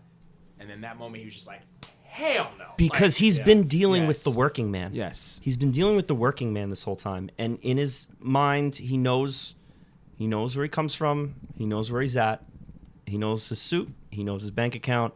These guys are small town guys in a small town. That was a fat cat standing on a plantation with, servants, who he drove through that cotton field. Mm-hmm. He got served the lemonade. That was all of that built up to this. So, Jay, you call that shot out right in the beginning. When we see that cotton going through the blades, we know we're going into a part of this movie that's not going to be very comfortable, and this is going to get rough. The Ray Charles kicks in. The build up to that, and AJ, that's a good point. He hasn't acted that way into that, but the build up to that brought him to that scene. That's why that cotton field scene is so brilliant. Yeah. And to your point, this is the first time he's interacting with someone that he views on his level of honor and integrity. So when he gets slapped, he has to slap him back. Yeah, there's an equity to be there. like, we're balanced. Don't slap me. Yeah. And it's he doesn't slap the police officers. He doesn't do that it to the bully working him man. because they're lower than They're him. the working man. He doesn't They're the mess working with man. them. So now there's another interesting dynamic here where the dichotomy change. Yeah, the class reversal. Complete class reversal. Well, he's got such a chip on his shoulder. That's what makes him so magnetic and dynamic. Is he definitely, like you're saying, he knows he's smarter than everyone. Yeah. So when he gets slapped, he's like, the fuck? Yeah. No way you're getting away with that. Yeah. Yeah. And then you're right. When he gets back to the car, it just all this like passion falls out of him. He actually says, "We can bring that fat cat down." Like he's starting to be. That's the first time where he's like. That Colonel Sanders motherfucker's going down. The beginning, like you were so like calm and like because you're in like, this heightened emotional environment, and you knew what you were where it's involved the in, like deep fucking And that's south, where and that- he and that could heat hold set. on to it for a while, Yeah. but then the heat gets The to you. humidity, And yeah. you can't. It Southern boils humidity. through. And that That's a heat, good- man. That's a good point because he does say at the end, "I let my blindness about," and I wanted to catch Endicott so badly that I didn't see who the real killer was, and that is the first scene where you see that he's passionate about getting Endicott, even if it's going to blind him as to the truth. No, he does say it's his personal biases or his personal emotions that led him to Endicott. He wanted to bring him down so bad. Right. But they also did trace him to his greenhouse. So that's some tremendous evidence that Endicott's involved, at least. Well, because there was a lot of money there, and they there's were a lot fighting. of conflict. Yeah, right. but it's not. It's a 12 Angry but Men that's not murder. situation. There's also a guy who picked up his wallet and ran away who Yeah. didn't do Yeah. it. There's also a guy who inherited $600 at the same time $600 went missing who didn't do it. So it's like a little 12 Angry Men misdirection. But if you're suggesting that it's a little too outrageous that all these No, things not happen at once, too not too okay, outrageous. yeah. Very logical. Yeah, there's a lot of things going Very on. logical. And And there's also- but they're all centered around one rich individual coming in and taking over the town. So that is going to create a ripple effect. Yeah, and there's it's gonna 30 cause a lot people of in this different town, and things. they all know each other. There's Packy, there's Harv, we know them all. Like The shag bag. Yeah, the shag It's bag. a shag bag. What kind of name is this? He's headed for the bridge. How did that not get? How did that He's get gonna there? be in Arkansas. How did that get? Yeah, Arkansas. By the way, Arkansas. There's no sign for Arkansas on the Mississippi River. Shag bag. What's that name? All right, so Artie, you brought up our pickpocket there, our wallet thief, and sometimes you have to pick a pocket or two. I want to talk about that set piece or that chase set piece. They're running through the woods. It's kind of the most different thing in the movie. It's like a little step out of what's going on here. That POV camera The angle. POV, they're bringing out the tricks in this one. They're bringing out the tricks. And, I love my trains in movies. And, boy, the bridge shot of when that music kicks in, that instrumental Quincy Jones action kicks in, Yeah. and him running along the thing. just one of the visuals that stuck with me through my original viewing of this thing. Like I mentioned before, I didn't remember so much about the film, but obviously remember the Mr. Tibbs line. Who could ever forget that? And that shot, man, of running along the bridge, like that is like, I'm like, oh God, wasn't there a cool chase in this? And there it is. And the best part of the chase is it's so anticlimactic because Rod Steiger's just cruising alongside him at the end there. It's like all this was for naught. He's wearing the glasses Uma Thurman wears when she drives the pussy wagon in fucking Kill Bill. Literally. See, that's what she's wearing. That's what he's wearing, and it's so cool. It's such a good choice. It's so different and dynamic, and shows that he's not just like a normie. He's got some character. This here is Shagbag, you hear? He's headed for the river. He's going to be in Arkansas. I mean, if you're naming characters to grab the audience's attention, you're doing a great job. Shagbag. And and they got the bloodhounds going. I love a good bloodhound. Hound dog. It reminded me of No Country for Old Men. That chase with the dogs chasing Josh Brolin down to the river. Intense scene there. Haven't gotten to that yet. Haven't gotten to Gone with the Wind yet. We're bringing up all sorts of best pictures that are on. Kramer vs. Kramer was mentioned before. I love Kramer vs. Kramer. Other scenes we haven't mentioned here in this one. Examining the dead body, of course. Great dead body acting. You have these great dead body acting. Literally, like I thought it was a dead corpse. I thought it was like a prosthetic. I thought it was like a dummy or something. That was a man. It was a live that was a real man. person? It was a live man. Oh, that was some of the best acting I've seen. They might get MVP. It's like, oh, really? That was real? Oh, my apologies. I'm changing my MVP. My apologies. Yeah. He was that good. It was that good. I didn't believe he was alive for 1 second. Yeah. Yeah, the dead acting usually pops up in my nitpick zone here, and this is an award contender here. Well, the first two guys who examined the body before do a really poor job, right? And then Gillespie comes in and kind of touches his face. Semi-poor job. And then Virgil just comes in and blows him out of the water, touching ankles, faces, hands, asking for... He's like, I need he's got a sodium list of benzate. things. I need hydrochloric acid, sodium benzate. And that's when Gillespie says to them, well, they're like, who is this guy? And he says, anything he wants, you see that he gets it. He knows this guy is an expert. He's going to help me solve this case. And it sets the tone for his intellect and how he is smarter than everyone in that town. Moves real quick, moves real swift, going to this spot. I need this tool, I need that tool. The guy's looking at the other guy like, what? Do we have that tool? He's like, we don't have copper. It's like we got a tape measure and we got like one of them tweezers. So that's really all we got around here. Yeah. This is a method or a trope that they use in the X-Files all the time. This is, I guess, whoever is Vince Gilligan did the X-Files. But there's just, you always have Mulder and Scully coming into a small town and just doing an autopsy and making everyone look like an idiot. You know, temperature here, temperature there. There's like some small town sheriff looking on like, oh, I've never seen a body like this before.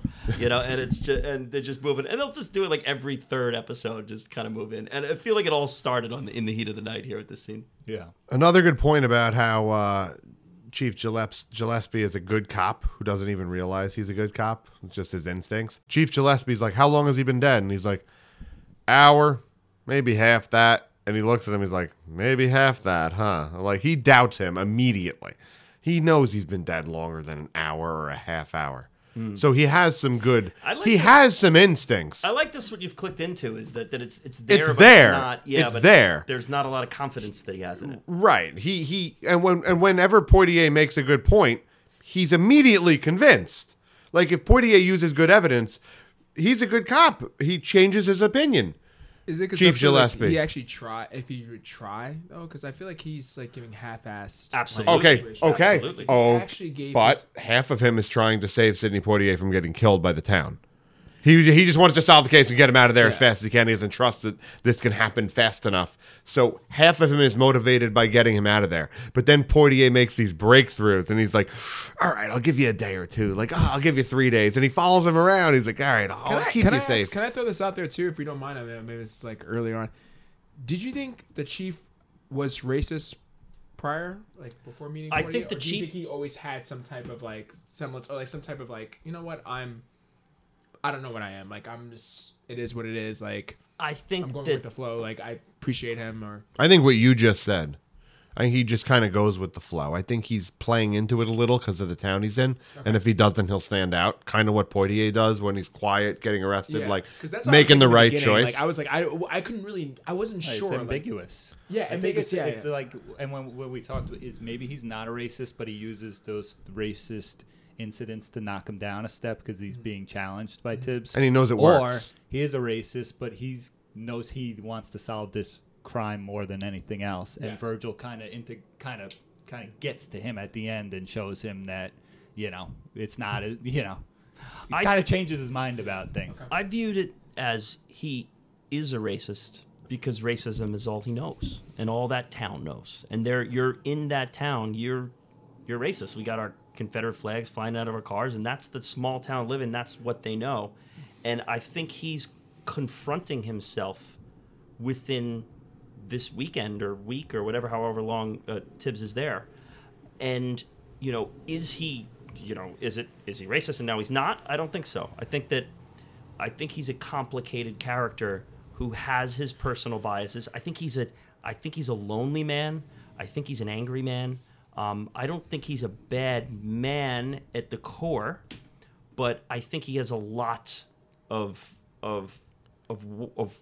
scars or warts or however you want to call them, or whether they're internal or external. All of this has brought him to the part of life where he's not a very happy guy, and part of that is you're going to be mean to people, you're going to be hateful to people, and that's where the racism comes from out of that character for me. And why is he trying to help Tibbs all the time?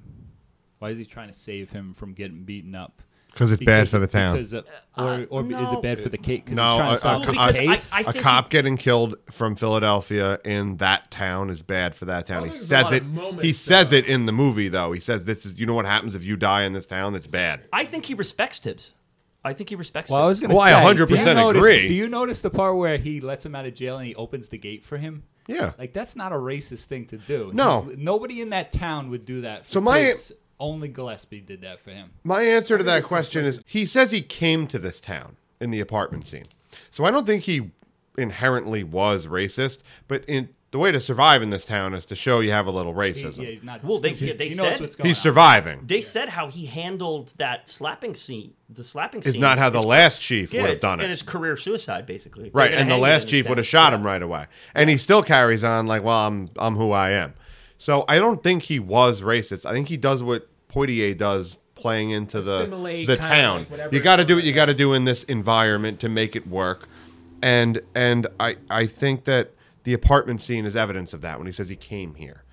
I don't think he was racist inherently. Yeah, well, and that's what I he's- think at the end he kind of realizes like they all think this, but this is obvious this isn't right. Like, he kind of comes to that conclusion internally. And that's where this movie becomes a great conversational piece, and it asks more questions than gives answers. 1,000,000%. Because he may not be racist at his core, or he may not really intend to be racist, but he uses hateful speech and he does racist actions. So where does the line between being racist and not being racist? Where do you draw that? Is it, he's just trying to fit in, or is that still racism? Racism trying to keep is his job, it's still racism. racism is socially contagious. So it becomes like a social norm to be racist to fit into the environment you're in. Well, like a chameleon effect. I presented it as him like trying to like the assimilating part, like where he was trying to be like, if I need to fit in, I need to do these. Like how you said, like, I'm gonna use this to as a jab at you, like, you know what, because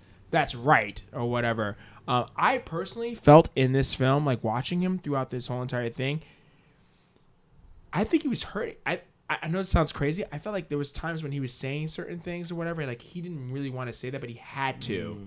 Yeah. That's Like, what I he mean. had to control and be like, know your place. But in his heart, I feel like he didn't really want to do that. And the most painful one Yeah. was in the end in the apartment. It's just the two of them. Two of them, yeah. And that's and it got too close. Like it was, yeah, it was way like, and what are you Tibbs doing? gives him Like, that look like But that's why he That's how gives him that broken you look. are. Yes! Yeah. That's why Tibbs he Squint gives. is like, Yes. who is Tibbs this? Squint might we be were the so close for a second. And Tib Now Squint you're might back be the to, shot of the movie. it's a great squint. Leaning back on that chair. Yeah, yes, that was It the might part. be the Yeah. shot of the movie. Hit it on the nail. That was actually my shot. Like that moment right there, that him doing that, I was like, Yeah. damn, dude.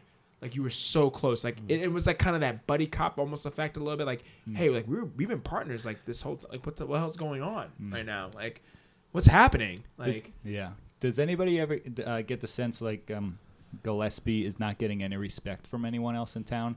oh, 100%. Well, that's absolutely it. Right. Yeah. That's why he takes it out on Trying Wood. to 100%. demand this respect. Yeah. That's why he The guy takes it didn't out fix on the Wood. gate, right? He's insecure towards Wood because Wood is the guy who demands respect from other people, so he doesn't like him. They Right.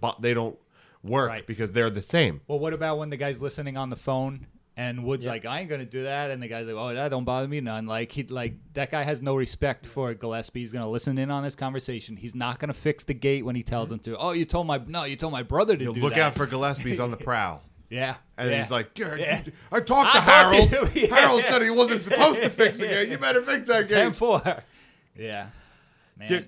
He's a really tough Both of them are character, not by getting the way. any respect from who's this who's town. a tough character? Gillespie's a tough character. Oh, that's why He is talk later, but fucking yes, tough as that was, shit. That's It's a lot. awesome. That was a lot. Yeah, I didn't realize. But Like, tough- Such a fun on-screen character to watch. Someone who because just, there's levels and who just layers that you had to go dominates through. people Yeah, like Tough that. on the exterior, but so hurt and wounded on the inside. This is a wounded character, and I think a lot of that is Steiger bringing his real life into it. Like when he said, you asked him about the character, he immediately brought up him being 11, being abandoned when he was 11 years old. Isn't everyone in the world a wounded character? Well, can we You know, also aren't we discuss that? all? I think it's open for discussion, but I know he had mental issues. Right, that was a big Suffered issue. from serious Depression depression, and whatnot? serious Yeah, I alcoholism. was gonna say- and Was he was in- abandoned at a Yeah. very, very young Just wanna age. make sure Parent about for that, like, yeah. his dad was like in vaudeville, so grew up in West Hampton, New York. Oh, they were That's swingers. before. Vaudeville, West Hampton, New York, the 80s. He was Come on. born in West Hampton. West Hampton, Yeah. New York. Oh, I didn't yeah. know that. No, Yeah. really? Yeah, Oh, a local guy. I should have brought my. Yeah. I should have got the West Hampton IPA, but went Montauk man, instead. that That's it. To But celebrate I, his parents by abandoning him. You know? the beach town. No, but he abandoned. I mean, let's be abandoned at 11. This is pretty. That's pretty young. It's dark. It's He pretty went dark. quick today. It was Yeah. like he had that on hand. He was, That yeah. He reference, said, you know, that memory. This is a lonely character. I've been alone since I was 11. Yeah. You know, like, and when you hear about the he's suffering from the depression, from the alcoholism. You could see, and that's an improv scene. He brought a lot of himself into that scene, into that character, and He really drank alcohol in that scene, too. He actually, a he million, actually did. A million That's percent. confirmed that he actually I mean, did. you could tell. He gets drunker. Robert You could Shaw. see him No, take 3 shots. Yeah, no. Norman Jewison, the director, said, he goes, I had to get Ronnie a little sauced up for this scene, a little juiced up. Is what So he said. he a little, takes- a he little Cure juiced the up for this scene. insomnia. It won't even cure the insomnia. He takes 3 or 4 shots in the scene, and you can see him escalate like it's in a matter of 30 seconds. Yeah, Like, they were drinking in that. you take scene. 4 shots in 30 seconds, you're going to be a different person. So I've done authentic. it. so AJ's real. done it. There is a realism to the character, but there's a development to that character that is not done enough in movies throughout the last 100 years. You know, all it takes is one scene like that, but 2 guys just getting real with each other for a moment, unlocking all these doors to the character. Think about what this movie is without that scene. Just take a one glimpse. We don't know anything about these guys, and it just takes one little conversation to open up so many avenues to these Is it weird for me to say? I mean, it's not on the same level, but have you guys seen American Gangster? Yes, I hate that movie. Do you? Okay. I'm so sorry. But it reminded me of Denzel and Russell Crowe when they're sitting in the at the precinct and they're having this conversation, like kind of like talking about their livelihood, like their lives or whatnot. And I thought it was like a little bit not the same comparison on the same grand scale, but Sure. just like these 2 people Vibes. being there, like kind of like being vulnerable and like talking about their lives. Like, Reminded me of Heat haven't- with Pacino and De Niro. oh, a great good one. choice. Oh wow, I didn't even think of that. That's Well, a it's great fresh in my choice. mind, but them sitting over the... Oh, so I gave you that. you want to have a cup of coffee? Yeah. Okay. Yeah. That's them just talking about their intentions and their... what And they- 2, that's like a Batman Joker conversation. Yes. Well, that's Yeah. literally... Yes. It's literally Yes. Batman Joker. Yeah, It's, yeah, you know. absolutely. I gotta see American Gangster. I know some people are all about that. Ridley Scott is a polarizing director. He's gonna get some people to love his stuff, some people to hate Well, his Jay, what do stuff. you think? I don't know. Do you like the movie? I like the movie, yeah. I thought Yeah, it it was was good. Yeah, it's a good movie. I Yeah. mostly love Those Ridley two Scott, actors but are good. his misses are misses for me. Can't wait to see Napoleon. Napoleon is coming out. Well, yeah, like Gladiator is one of my favorite Joaquin ever. Phoenix looks intense as Yeah. Napoleon. Yeah. Napoleon is on his way. The trailer looked good, Yeah. and Yeah. it was a good trailer too because it's not giving away the movie. It just Yeah, shows he us did. what we need to see. Before we move into the awards, there's one last thing that I gotta call it up. I'll drive myself crazy if we forget to talk with this. The train station scene where Rod Steiger goes to get Poitier to stay in the town. And how it's shot. I have to call out the sequence of shots here in this one. Starts off with the long shot from a distance. You see Steiger approaching. Poitier has the suitcase. It's a big, wide shot there, and you just see in the distance him slowly walking. Then we move to them talking, and we have ourselves a long shot. A Western style shot. Yeah, well, and we're not cutting. We're not cutting. They're just two guys. And the first part of the conversation, there's only one cut in the whole thing, so it's basically two one shots running straight through. And then Steiger starts to get in his face, saying like, "Don't you want to make a difference?" And now we're doing a series of quick cuts, back and forth to with the intensity of the scene.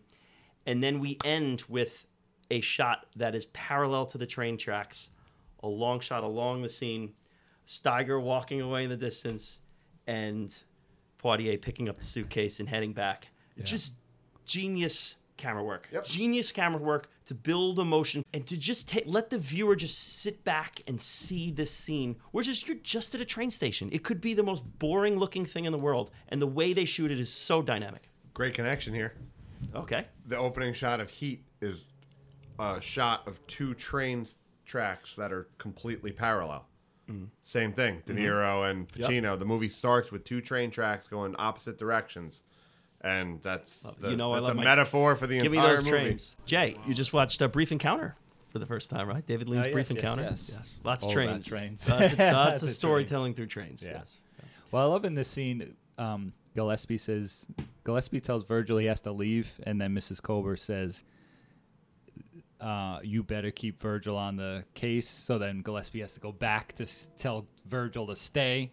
And they're sitting on the bench, and Virgil's like legs crossed, sitting up, and Gillespie's like slouched over. You could just see the differences in their mannerisms, but they're both there for like the same reason, which was, like you said, Gillespie calling out Virgil and saying that you think you're better than everyone else, and this is the perfect opportunity for you to show how much smarter you are than everyone else. Yeah. And he kind of hits him on that pride issue, and he's like, all right. And the Virgil taking a few seconds before he picks up that suitcase, actually thinking about it, and Gillespie kind of stopping, turning around. That shot. And Virgil being like, all right, and picks it up. I'm like, what actor, like taking your time to convey inner dialogue. Think you're acting. Yeah. Think you're acting. Incredible. His Beautiful. facial acting in this and is the camera phenomenal. telling you when we're straight on, it's like you could stay or you can go. It's both exits are in the play, but then it turns, so there's only one direction. The camera's pointed back to the town, and that's where you got to go. And he picks up the suitcase and goes. Yeah. AJ, the train station scene. No, I think everyone hit it on the nail. I mean, it's just it's an impactful moment, and it's the train in the distance. Oh, God, snap! Yeah, Sydney, you go on that train, man? There's no 2 o'clock train here in Huntington. No 2 o'clock train. There's a gravitas to it. I feel like it's important also for him as a person, as an individual, being like, I need to complete this. I need to finish this. Like, I can't just abandon this, And I like that about it. I like that moment. And I also like how you just said the shot for shot. Like, that was really kind of crazy. I can't believe I forgot about that, because it is that like moment of like inner dialogue you just said beforehand. Like, am I really gonna do this, or am I getting the hell up out of here? Like, I don't want to do this anymore. But like, I feel like there is a little bit of pride, like being like, I need to complete this. Like, I need to finish this. There's a lot of choices in this movie that these characters make, and I feel like they always make the right one. What about the part where he says it would give me satisfaction to horsewhip you, and Virgil says, my father used to say the same thing to me. Because he knows it's not a real comment. He sees through it, I think. I think you're onto something. I think the squint is really him. Like, he doesn't view, he knows he's not racist. He knows he's not racist. So he says, I'd love to horsewhip you. He's like, my dad used to say that to me. Like, that doesn't really do anything to me. Like, he's trying to disarm him a little. He did, yeah. He's trying to disarm him. Let's talk the ending, the reveal, the whole Scooby-Doo reveal at the ending. I think, AJ, you brought up Scooby-Doo earlier. Hell no! Like, Scooby! It's old man Ralph from the diner. Let's see who it really is now. That was such a Scooby-Doo moment. It's so bad. It does kind of end abruptly, this movie here. Hated the ending. That's just my one fault with it. The scuffle outside the abortion spot. I felt like it just seemed so chaotic and so like like the script is so beautiful, like throughout the whole entire film, and like they were just like, you know what, it's gotta be you. Like, let's make it you. Like, I don't know. Maybe that's just me personally or whatever. I just it was too abrupt for me. Like, I didn't see it like coming like in fruition like that. Artie, how about you? I was actually about to ask you what you thought. Because I liked it. Really? I thought it worked. Okay. I thought it worked. It was a little sloppy, but I liked it. Can I just say something? I think for me personally too, maybe watching it and like being analytical, the time sequence, like when Tibbs is talking about the timing of like things that are happening or occurring or whatever, when he was talking to the doctor when they had the body on the floor, like he said 1:00, right? Mm-hmm. That was one of the biggest things. Mm-hmm. It doesn't make it doesn't make sense. Like, it didn't make sense. Like, there's some continuity issues. I don't know. Maybe they just didn't realize it or whatever. But what's his name? Ralph was the guy. Ralph was What the. didn't make sense? He was at the. Okay, do you mind? Yeah. You have for the nitpick zone? Save it. All right, so we'll save it for the All right, nitpick thank zone. you very much. I was like, am I Jay going has crazy? Jay has Okay. has the night so mapped much. out here. Like, Jay has yeah. it. All right, Okay. so I kind of lean to AJ on this one, just because I one of my pet peeves with movies, and it tends to happen with movies on tight budgets. I don't love abrupt endings. It's kind of like, all right, we ran out of money, so let's take her home, you know. And this is one of those. How much time's left in this movie? Oh, 3.5 minutes. We're gonna wrap this up. Like, oh boy, this is gonna be swift here. I don't hate it. I don't dislike it. It's perfectly fine. If I'm putting the critical lens on, this is an area where I think that the movie is it's lacking a little bit. It's a bit abrupt. There's a bit of stretching of logic of how the violence would really occur. And would everybody be like, hold on, let's hear what he has to say? You know, so I do have some issues with that kind of final. Especially for that time and period too. I was like, oh, they're just letting this guy be like that's it, like or whatever. It was very like, Scooby Doo. Now, however, in the whole movie, these reveals have been abrupt. They think Harv is guilty. He immediately they wait and draw it out, and then he's like, no, he's not. It's a right-handed person that did it. Couldn't have been him. And then it's like, oh shit, okay, we'll move forward with this new information. Then it happens again with Wood. Mm-hmm. They're like, Wood's guilty. It's definitely him. They're like, no, it's actually there's evidence. There's no way it could be him. Okay, let's move forward again. So the ending being abrupt is on par with the other reveals. They're kind of just like, you wait till the last second. Here's all the info.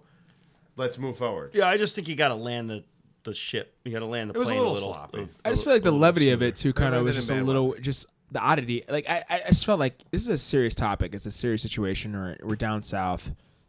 I mean, there's no way they were gonna let Sidney Poitier. Like, I mean, come on. Like his character Tibbs being like, oh, like wait, listen to me first. Yeah. I mean, come on, man. Yeah, I'm just there'd shoot be first. some more chaotic violence. We'll maybe there will ask be. questions He's later. the Grabbing, the only one with grabbing the gun. her. There's a lot. He's the only one with the gun. Grabbing her. Yeah. Immediately when I saw him grab her, like I'm dead. thinking at the time, you're dead, dead. man. That's Like, what they it's- want us to think, though. But then the situation happens. There's a bunch of witnesses. Everything he said was true. He's the only one with a gun. He has them all at bay. You don't think the guy who's been following Gillespie's been following him around is going to show up in 5 minutes? But why So then- listen to him though? I mean, I feel like even Why- the girl why- saying He like, checks oh, the he's wallet, right. he Yeah, gets yeah. her to Because check he's the wallet. right, and that's been the pattern of the movie. It doesn't matter that he's African American. He's right, and everyone changes their opinion when he talks because he's right. He does. He instills the doubt in the character to check the wallet. But I agree with AJ. I think it was filmed. The filming was it wasn't filmed perfectly. editing's not. I great feel like in if this maybe movie. if Chief The was pipe there, fight- that may I be the disagree difference. with you strongly Well, on the about the pipe editing. fight, the editing wasn't great. Okay, Pointed so out. all right, so this is just we'll go here then because I had this waiting next. Is Norman Jewison, the director, was very very hyper focused on the realism of this. This is a human story. Everything has to look and feel real here. There were 2 scenes in the movie that to this day, if he's still alive, I don't think he is, he was concerned about. There were 2 scenes he was ultra concerned about. One is the one we're discussing. That's why he used a lot of shadows and stuff. He's like, this is the reveal of the guy. I don't want to. And the other one is the scene you just brought up, the pipe scene. fight. And I guess maybe we'll discuss that a little more in the nitpick zone. Yeah. I think it's time now. Head to the nitpick zone. AJ, let's hold on to your chair. You know, keep your hands inside the vehicles here, your legs, because we're about to get warped into the nitpick zone.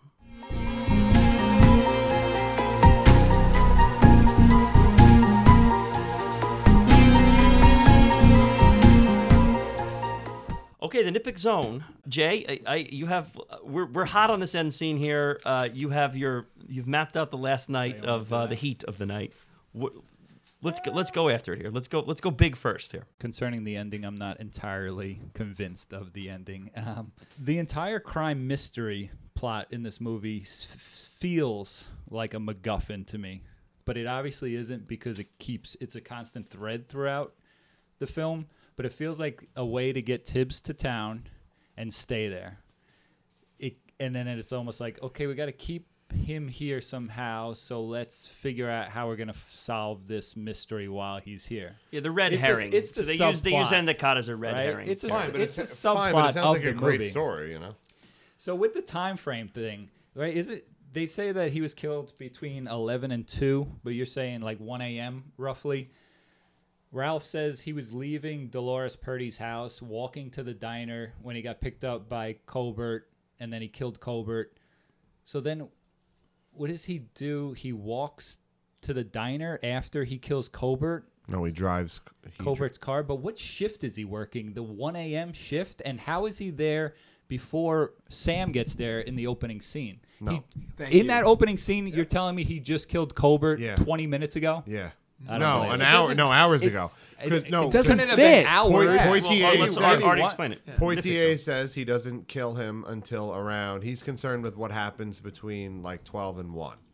Yeah. That's when he thinks he And he died. leaves the place at 2:40.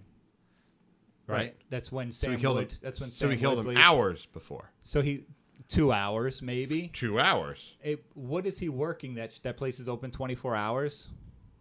Why is he Why is he going to work at the diner? I at don't know 12 the a.m.? hours of the diner.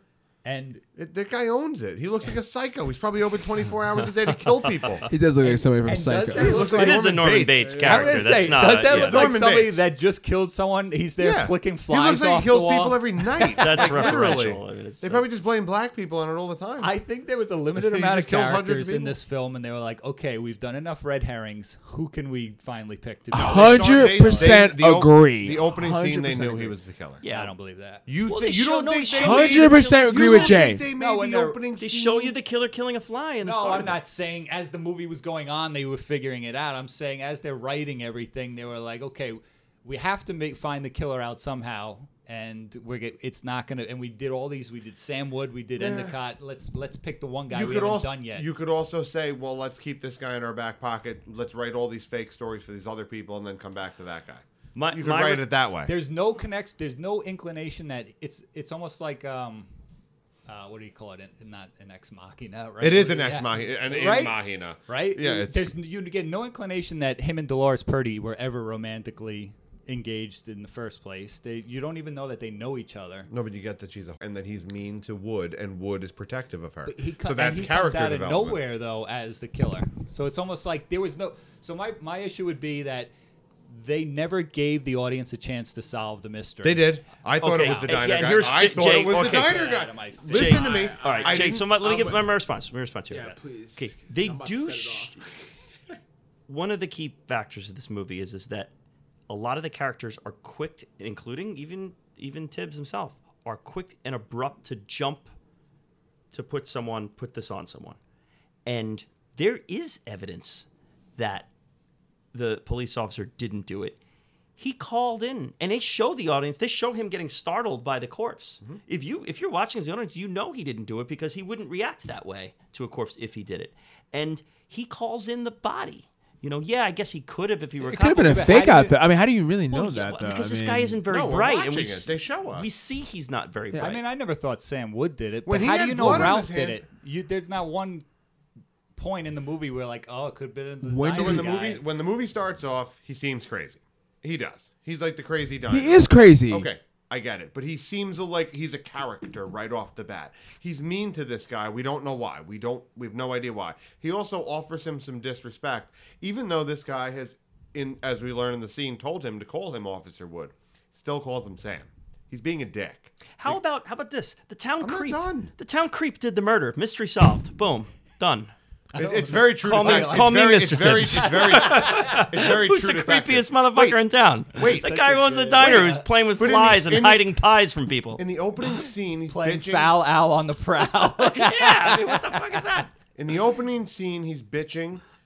Okay, We already know he has a relationship with Dolores. Let's bring up Dolores. Wait, you know that they are together? No, not they at this have- that point. they- okay. We know at the end that he impregnated. Okay. Right. So let's say that happened already. Okay. And the opening scene occurs. He's mean to this guy. Why? This guy drives by every fucking night and looks in her window like a creep and tries to hide it. And they pin it on him And because they- he's easy to pin on because he knows because he drives drives by every fucking night and he's a creep. Okay, so this guy's a dick to him. He hides the pie on him because this girl that this guy is banging and impregnating has a creeper stalking him. So he's not going to give him good pie. He's going to hide it and say it's bad. And That's why he's we're sold antagonizing out. him, yeah. That's why he's antagonizing him. So they do develop that he is antagonizing this cop who is creeping on the girl that he likes, the diner owner likes. Yeah, I'm They gonna give the W to. I feel like Team- I'm in a court of law with you Team guys Artie writing and notes right now. Team Artie and Team Jewison win this battle. Hey, I like it. it's there. Artie, do you have a nitpick? The pipe fight, editing. Okay, I had the pipe fight as a little Anchorman-ish to me too. A little bit. They show it felt like Samurai Cop to me. Yeah, it was. They it show was one guy swing, one guy goofy- do something. goofy fighting. Nothing against each other. Very much like one guy swing, one guy react, one guy swing, one guy react. I waited Yeah. till the end number. I thought the film editing of this movie was brilliant. Good You know, overall. a good win and a But good win. When it came to the fight, it stood out as weak because everything else was so strong. Yeah, I think that's just more of a choice of what the actors are doing. I thought it was a choice too as well. To But not show combat because they had those wide angle shots. They could have done so much. I don't think you can shoot that in a way that was going to be convincing to me. I think the actors were like Like Portier's not like a it was artist. like West Side Story-ish to me. It- Like It's very much. Kieran, gave you me hit it West on the Side nail. Story vibes. Hit it Yes, on the nail. I felt it was like a 100%. very like musical, They may like as well almost have like been da snapping. da da da da da da. Hey, wasn't, yeah, there was no yeah, 100%. there was nothing visceral about it. There was nothing dangerous about it. It was like Anchorman, you know, everybody, no touching of the hair or face. Meanwhile, they're on horses with ball and chain. There's like, don't Yeah, touch your right. hair The or face. hand grenade. Ah! AJ, any nitpicks with I know the ending was one you kind of called out a little bit there. We held you back on a couple. I just think that, and I know like it's a movie, so we have to take that into consideration. That's what this zone is for. yeah. Calling it yeah, out for this that. is it. This is Call we're in it that out. zone. But let's get in this zone. I think that if we're dealing with a realistic aspect, Porty wouldn't have had the character Tibbs, Virgil Tibbs, wouldn't have had a lot of time to discuss me like, oh, it was him. I or, have like, this too. This like it, to me like in that place in that time. Shoot first, ask questions later. Yes. Yeah. And it just did not fit well for me in that scenario. And even though he is the hero, he is literally the protagonist he's the savior. He's this enlightening figure. It just did not mold well. Like, and I was just sitting there. It was too much commentary, too much talking. Yeah. It's just like, hey, buddy, like, and they're giving them all this time to converse and vocalize. Like, Yeah. no, man. Like, The only possible defense for the nitpick, I would say, the characters have established him as like right hand with the sheriff, and maybe they were hesitated because they thought that this was just kind of going to be a bigger scene. so why didn't Ralph just shoot him? I think they're playing off the captain's lead. I think. He had the girl. I mean, he saw that he could have just shot him and just been like, oh, whatever. I mean, these guys were chasing him and bumping him in the was- car didn't he hold- earlier. did- They am were I wrong? swinging chains at him. He held the girl came I- over to him. He held him. He was holding on to her, like just trying to protect her. The only He had one- he had the gun at Virgil Tibbs. He could have just shot him. Because he made good points. He talked his way out of it. Yeah, I think He I'm with talked you on his this way one, out AJ. of it. Yeah, You know what? In real life, sure, he would have been dead. And But if he does that make shot for a them, good they'd movie? be like, you know what, I'm just saying, Him like, I mean, talking it's his just- way out of it makes for a good movie. That's we've- my defense. We brought it. Here's a nitpick I got to. We brought Him up getting Scoop- shot is the end of the movie, and then we're like not talking about the movie right now. It's- We've brought up Scooby Doo a couple times here. That slide that Tibbs does out of that place.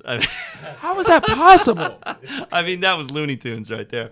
Whoosh into action. Yeah, that's we went full Scooby Doo in the end Yeah, of this that thing. was- But you know what? Hey, they're leaning into the genre too, though. It is the mystery genre. These are tropes that have been The established. who before. done it? Are Like, you putting May as crime, well be different. Are you putting drama or crime mystery? mystery, First. the mystery First. genre. That's what Like as the genre. If you're gonna I think. It's label this I think it's a crime mystery. first, and then Like What, Sacramento? No, I think it's a drama first. Right. Yeah, no, Yeah, it's a yeah. drama. It's a drama subgenre crime mystery. right. Yeah. I No, this is 100% a, agree. this is a Yeah. human piece first. There's bigger issues, and when we get to the 1 to Like 5, you said, I'll hash the this crime out. story is the MacGuffin. It's your own Human MacGuffin. story. there. The human story is the Yeah, it's- the main text. And just a little defense of the red herring thing, because I know when I said before, like, you know what I'm saying, you're introducing a villain that's not the actual villain. Oh, it's just a red herring. I say, no, because he is a worldly villain, and we're telling a worldly story here. This is a story about social issues. This is a story like about America in the time that it's being made that still exists today. So we're introducing the real villain. Honestly, if we want to keep tossing the MacGuffin out there, the MacGuffin is the actual crime in the story. The crime in the story isn't important. It's just a small town scuffle between a couple creeps. Very Coen Brothers. You know, Good for there's you. a bigger issue here that we get onto. I like it. Kieran, do you have any nitpicks? I do, as I mentioned before, the Grant Z seasonal nitpick. This is film where the leaves are turning in the South. It's supposed to Which be means September it ain't 13th, 1966. I mean, listen, if come at me if we have to. I mean, I've had Illinois nitpicks before and been shoved in my face being dead wrong, but I don't think the leaves have turned in September in Mississippi. Personally, I don't. People in Mississippi go. They How go do to you the know? Northeast to watch the leaves turn. No, like How do you know? be right. I don't know, but I believe you. I have not been to Mississippi in September. Are you an I have not been arbiter? there. That's a good. But I've not seasonal been there. flick. I have not been there in I September. don't know much about it. I had thought about going once in July, but I had not been there in September. We're clearly filming in the fall. We're clearly filming cold weather. People are wearing jackets and stuff. It's like this is supposed to be this story about the sweltering heat, and like it's kind of very clear like the extras are dressed like it's the fall, like the colder part of it. Now, can we get a cold day, random cold day in September, cold front day in Mississippi? I don't know. I don't get to the point where we're looking up average temperatures of Mississippi in September time. I guess we're gonna have to do that. I'm not But, willing to spend the 30 seconds googling that. Well, know, I have a nitpick on the bridge scene. It's a nice big build-up, POV shot, bloodhounds going, Quincy Jones laying it down. Steiger gets on. He's like, "I got him," and he's like, gets in the car, starts moving, and I'm expecting like a big finish to this fugitive chase scene. Like he's gonna open the door as he's driving by him, and Harvey falls to the ground, and it just ends on that beautiful long shot, and it's just like, well, I guess he stopped running away when he saw the cop chasing him. All of a sudden he stopped. just All of a over. sudden he got him. Yeah, Futile. So I was like, damn, that could have ended a lot in a better climax. I loved the irony of that at the end of that chase scene. Is that we have this big Oh, dramatic fair. chase scene through the Fair. woods, and it just ends with him slowly driving by in the cop car. Like, Slowly. where are you going, pal? Like you're in a small town here. You're not running anywhere. Like we got you. I wanted more. I wanted Yeah. the door throwing him to the I ground. dug that. Any other nitpicks? Anyone else have anything? Oh, you're not gonna like. No one this wants to drink that lemonade. Come on, that lemonade You- looked delicious. Like, Kim, before we start slapping everyone, just a sip. It was It'd be funny if he delicious. grabbed the pitcher on the way Yeah, out. and He's like, take a give me pound that it, fucking yeah. shit. And he just chugs pounded on the way out. It's all like Stone Cold Love Steve Sidney Austin. fucking Portier. Smash two glasses together. You know, Right. Portier. Fuck your lemonade. Portier. He just dumps it down. that's the bottom line. Cause Mr. Tibbs said so. Smashes the two pitchers together. They- Kieran, the last line of the movie with the train station, "You take care," does it for you? Loved it. You don't want like Nope. a nice like a callback like "You take care, Mr. Nope, Tibbs" I or needed- anything like that. I needed minimalism there. The whole That- movie is that's- less is more, so Yeah. why not end it with less is Yep. more? That was huge to me. line like No, I'm just thinking like that. You take care, and then they just kind of like smile at each other. Like he didn't Oh, want it. yeah. Like no callback for like Mr. Tibbs or it anything was like that. Right on point. There's bro love. Yes. They're in love. They solved the We problem. don't need a Green Book Christmas party at the end. It's yeah. We don't These need guys it. aren't sending each other Christmas cards. They're not. They're not meeting on the beach at the end, making a boat at the end of Shawshank. Well, maybe. would be the Say Wataneu. It's like white man can't jump. Yeah, but doesn't Rosie Perez save the movie by making them all the money on Jeopardy? Yeah. What is a quiche, Alex? All right, so the Twitter questions. Here we go. We have a few in the mix here. There's a bunch surrounding the Oscars there, and we'll get to that in a second. But Grant C just asked a Hall of Fame question here, and I got to get in the mix here. So this is gonna require you to pick some other movies that you love. But he goes, "What is your hot and sweaty movie Mount Rushmore. So hot and sweaty movies. What's your hot and sweaty movie Mount Rushmore? He offers his. He goes, I got In the Heat of the Night, Die Hard with a Vengeance, Do the Right Thing, and A Time to Kill. So a good foursome there for him. It's a sweaty list. I gotta say, I will definitely have Do the Right Thing on mine. That's gotta That's be such a on good. there. That list is perfect. Yeah. Other hot and sweaty movies you want to throw into the Yeah, I mix? got one. 12 Years a Slave. That. That's Hot and sweaty. that Oh, is it's hot hot. and sweaty. That is a hot one. We just throw them out there. Yeah, throw them out, Jay. What do you got? How about Rear Window? Rear Window's a good Very one. hot. This is one that I got to put at one of my favorites. 12 Angry Men. 12 Angry Men. Yeah, no Yeah. air conditioning in that juror room. I knew you'd name that, so I didn't write Dog Day Afternoon. it. Let me get in here. All right, yeah. What do you got? Lawrence of Arabia. So Lawrence, I had, but it was like I had like an asterisk because it's in the desert. So like I course feel it's like hot and sweaty. I just know Grant, and I know he's like thinking of climates that aren't supposed to be hot that are hot. Right, you know? Yeah, that's but just like knowing 12 that Angry Men's an enclosed room in like the 30. It's a million when he degrees. pounds It's that. hot. Is it swety though?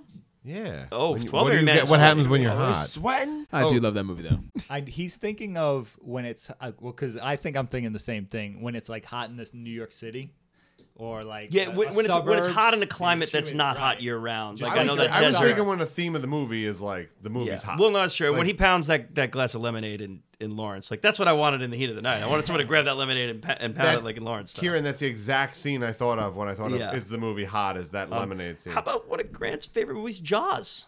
Yes, Where no one wants to go in the water and they're sitting on the beach because they're all afraid of the shark. That's True. That's got to be. How about The Mummy? The Mummy. Are the they Mummy's?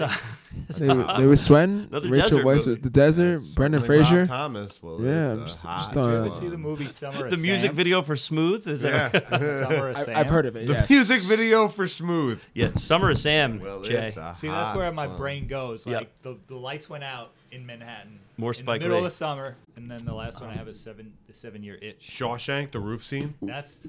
I thought of Shawshank the Roof scene. The roof Not scene. the whole movie though. Not But the whole no, but movie. it made me feel so crisp when they cracked those Yeah. beers. It is I the best feel beer drinking refreshed. scene I ever. I feel so refreshed. Yeah. You guys covered everyone that I had here. Stand By Me would be the other one there too.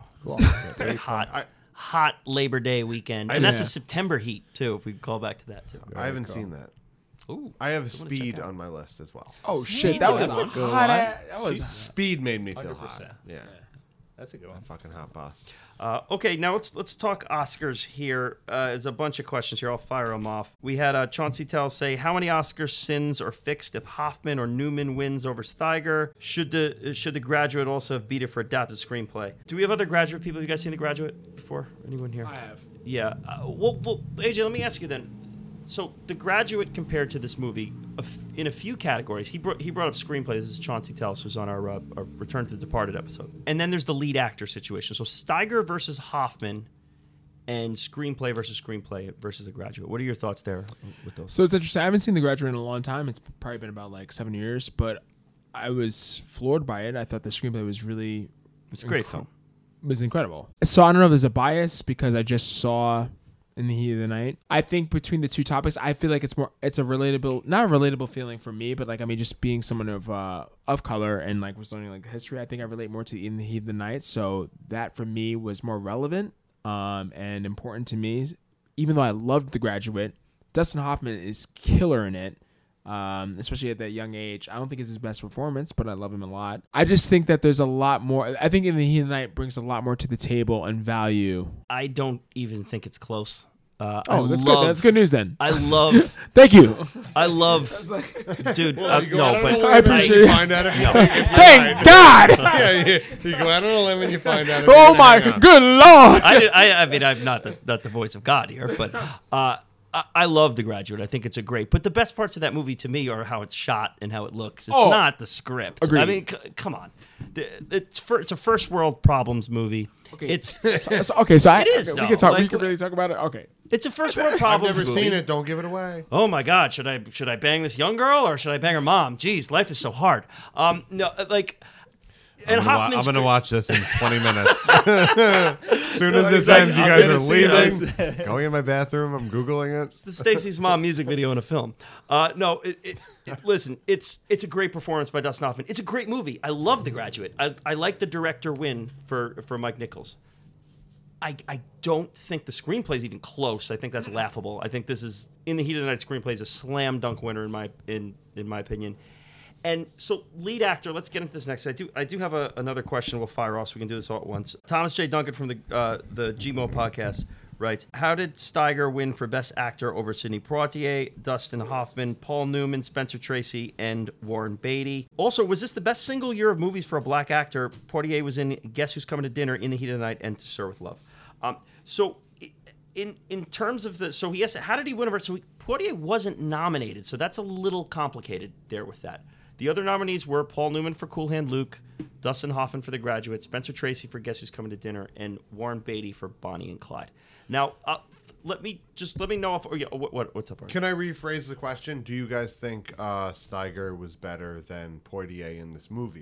That would that would give it an answer to that question. So let's hone this in and structure it, and let me know if I'm off base with any of this. That conversation, I guess, we have in the MVP talk. Yeah. So we'll cover that there. Up. To sum this up, the 5 nominees: Steiger, Newman, Beatty, Hoffman, and Tracy. Poitier should have absolutely been nominated here, along with Steiger. They both should have been nominated here for this movie. I don't know why he wasn't. I can only work with who was nominated. So the Steiger versus Poitier conversation is a different conversation than we'll have in the MVP. As far as this goes here, first of all, Warren Beatty and Bonnie and Clyde, bless his heart. Warren Beatty, come on, get out of my face with Warren Beatty. He's not a good actor. He's not a good actor. And Bonnie and Clyde is a good movie. It's overrated. Warren Beatty should not be winning gold for that movie. Stop with that. Spencer Tracy, okay, he was. It was a posthumous. It's a. We're honoring the veteran. He already has 3 Oscars, right? So he's not winning this one either. So cross that off. Dustin Hoffman for The Graduate, very good, worthy of it, but they don't tend to give it to the young actors. That's another conversation. That shouldn't be the case. So, you have those 2 conversations once. Would they have, or should he have won it? Fine. I don't think he's winning in this Graduate any way you way or shake it. Then it comes down to Paul Newman in Cool Hand Luke or Rod Steiger in The Heat of the Night. What's the more nuanced performance? Kieran, I want your answer first because you're the one who's seen these. I love Paul Newman. I love him. He's great. He's awesome. I'm never going to turn the TV off Paul. What's the more nuanced performance, Rod Steiger or Paul Newman? I think we can answer that question at home ourselves here. It's easy to come up with a lot of reasons. Have you seen both movies? No. What's the so more only you and iconic Jack role? have seen these. Okay, the more iconic role is Paul Newman and Cool Hand Luke, of course. But that's not what they're giving the Oscar to. They're giving the Oscar to the better acting performance. So the better acting performance to me is Rod Steiger. It's the best performance out of these 5. I'm sorry, it is. Hoffman is the best candidate there to beat him. But we have a very young Hoffman, and he's going to win 2 as he moves on here. To me, everyone loves to scream and yell about this one. I think they got it right with these nominees. They got it wrong with who was nominated. Sidney Poitier should have been nominated, and then we can have the conversation of who should have won out of those 2, and that's a much better conversation for me. Well, I have an interesting question. Who do you think should be omitted from that if Sidney Poitier was Spencer nominated? Tracy. That's a good one. Spencer question. Tracy. You take out Kieran the had an veteran. answer ready. You take out the veteran who's won 3 times, and he's like you said it yourself earlier in the podcast, JJ. He's playing the dad in the movie that Poitier should have been nominated in that movie. Put him in for that movie if you don't want to have 2 In the Heat of the Night, and don't give me that shit because you had 2 Bonnie and Clydes in the supporting actor with Hackman and Pollard. So you already said that you can do that 2 in the same. So they screwed up the nominees a little bit, but I think they got the winner right. Steiger deserved this Oscar. So even if Sidney Poitier was nominated in that category, you would still went with Steiger. That's a different conversation. In the MVP. We'll talk that in the MVP combo. Sounds Well, good. that's That's tricky. what I just want to make sure. That's Why not? tricky. Why spoil so it, we'll get there next. And I just have to read this one because Artie loves these. That the ones that aren't questions, just kind of statements. Fred Schaefer says, "Great film. Poitier and Steiger were magnificent in it. Period." Thanks. We appreciate you, Fred Schaefer, and contributing to these. We want as many of these comments. And I have to say, the Revisionist Almanac out there, we got Andrew Corns and Adam Hitchcock. They put out, the movie missed out on the initial AFI 100, but landed in the number 75 on the 10th anniversary edition. What do you think it says about the continued relevancy of the story? Would it make an AFI if they do a 30th anniversary in a few years. So that's let's hold on that last question because I think he kind of answered his own question with the I have some statement feedback afterwards. for Fred Schaefer with his comment. That wasn't Fred Schaefer. That No, last the one. one before. You're not that. done with Fred. No, I'm not done with Fred. Okay. Let it go, man. If you want to be recognized on this podcast, you obviously follow us and you wanted to ask or comment or whatever. Make it relevant. Make it interesting. Make it something we can use. You just made a comment. We're not just going to read your statement on air. I mean, I did. Yeah. Well, now this is happening. Because, Fred, don't do this again. All right. Why is that constructive? Jesus. Fred, don't take that, man. Don't take that at all, man. Stay strong. Artie's unsanctioned here. We want all the comments we can get, all the response, all the interactivity we want. We Stay want strong, you to. Freddie. Yeah, but his Let us comment know. wasn't interactive. He was literally interacting with us. That's interactive. You let Freddie get to you, though. Yeah, It's like that in a lot of comment ways. annoyed me. Thanks, AJ. Fred, for nothing. AJ, if it, let's say in a few years they do, would be, I guess at that point it would be 20, no, a couple years. Yeah, it would be the next one. So the 30th anniversary. Do you think this movie makes the top 100 films of all time? Not would you put it on? Do you think that they'll choose it? And that's the Number problem. 75 in 2005. First time it was off the list, right? The first time it was Yes. off. The second time it came on. 75. Okay. Does it stay on? So, in my heart of hearts, I think that this will still be on the list. Okay. Jay? I don't think so. Artie? I think it moves up. I think it moves down but stays on the list. There is a fourth Yeah. option. No, but can I actually say something? Yeah. I would have chosen your answer. I would have done that too Yeah. initially because Yeah. I just think it's just too many other films now, or like too much history that's gone by. I don't know. I feel like I could foresee it being like excluded out of the list. Something more in that realm is relevant enough in this time and period or whatever, and gets put up. It would be an interesting talk. I think Poitier might save it. I think having his representation on the list. I think like when I think that he might keep it alive. before we even started, it already said I love doing movies that nobody knows about that we could tell everyone about. Nobody knows about this movie that I know. You know, No one I in know my knows circles. this movie. Yeah. Except for you three. So does it? So I don't know. Does it lose? Does it lose? Well, remember AFI list is picked by in the next 30 filmmakers, so they're not picked by the people. It's picked by the filmmakers. So the Spielbergs and the they take it as an Tarantinos and the And Greta they're Greta putting it Gerwigs. out, it's out there free. There's- YouTube Pluto. So, like, you could watch it free. So, obviously, someone's pushing But it. there's two countless sequels, movies. Two So- sequels. There was the TV series. It was a big deal for Didn't it and win the line. 5 Oscars? People know it wins 5 of 7. It's nominated 7 and wins 5. And people know the line. They call me Mr. Tibbs. They don't know what it's from, but they know that line. Yeah, I knew that before this movie. I didn't know what it was from either. Yeah. Would they use the third cut though to take an opportunity to pick other movies from this universe? Do they shake this list around? Well, they See, definitely It's I shake think- the list. 100 out of I think- how many They movies? definitely shake the list around. There's So no it's way like- Sixth Sense is on it. There's no way Toy Story is on it. Like So they're gonna who's shake to the list know? around a little bit. So I think Toy Story will. No I chance. think they identify the timelessness of this movie and move it up. Agreed with Artie. I don't think they move it up. I think I don't it think they move it up. survives. I don't think they move it I up. don't. I Totally think it move will up. go down They're going to shave off movies that are above this. because they that could use shouldn't other be, movies. it'll And move up. I mean, 12 Years a Slave I is was gonna so. say. I That mean, movie's like awesome. that's. Yeah, I think, and Yeah. to be honest, no offense to. It's not- I think 12 Years a Slave is incredible. It's one of my favorite movies of all time. It's a great movie. Yeah, and there's movies we will have to rank against each other at some point. be I think relevant 12 Years a enough. Slave is on that list too. Yeah. I think that's on that list. And then it's time to go right to the awards. So we start with MVP, a loaded conversation. We will have the Oscar conversation in this mix too. How about you, Artie? You want to go first? I'll just go first All and right. make it easy. Yeah. It's Steiger. Rod Steiger. Okay. I think Explanation. He's the most dynamic performance in the movie. Poitier's awesome. I think Steiger's better. I think he's perfect. I don't think he misses a beat. That's my answer. AJ, put you on the spot. It's okay to agree with people. It's okay to It's- disagree too. It's no. I think looking back at the time, because how revolutionary it is as the role being there and at the time period and everything that's going on, especially with Selma and everything.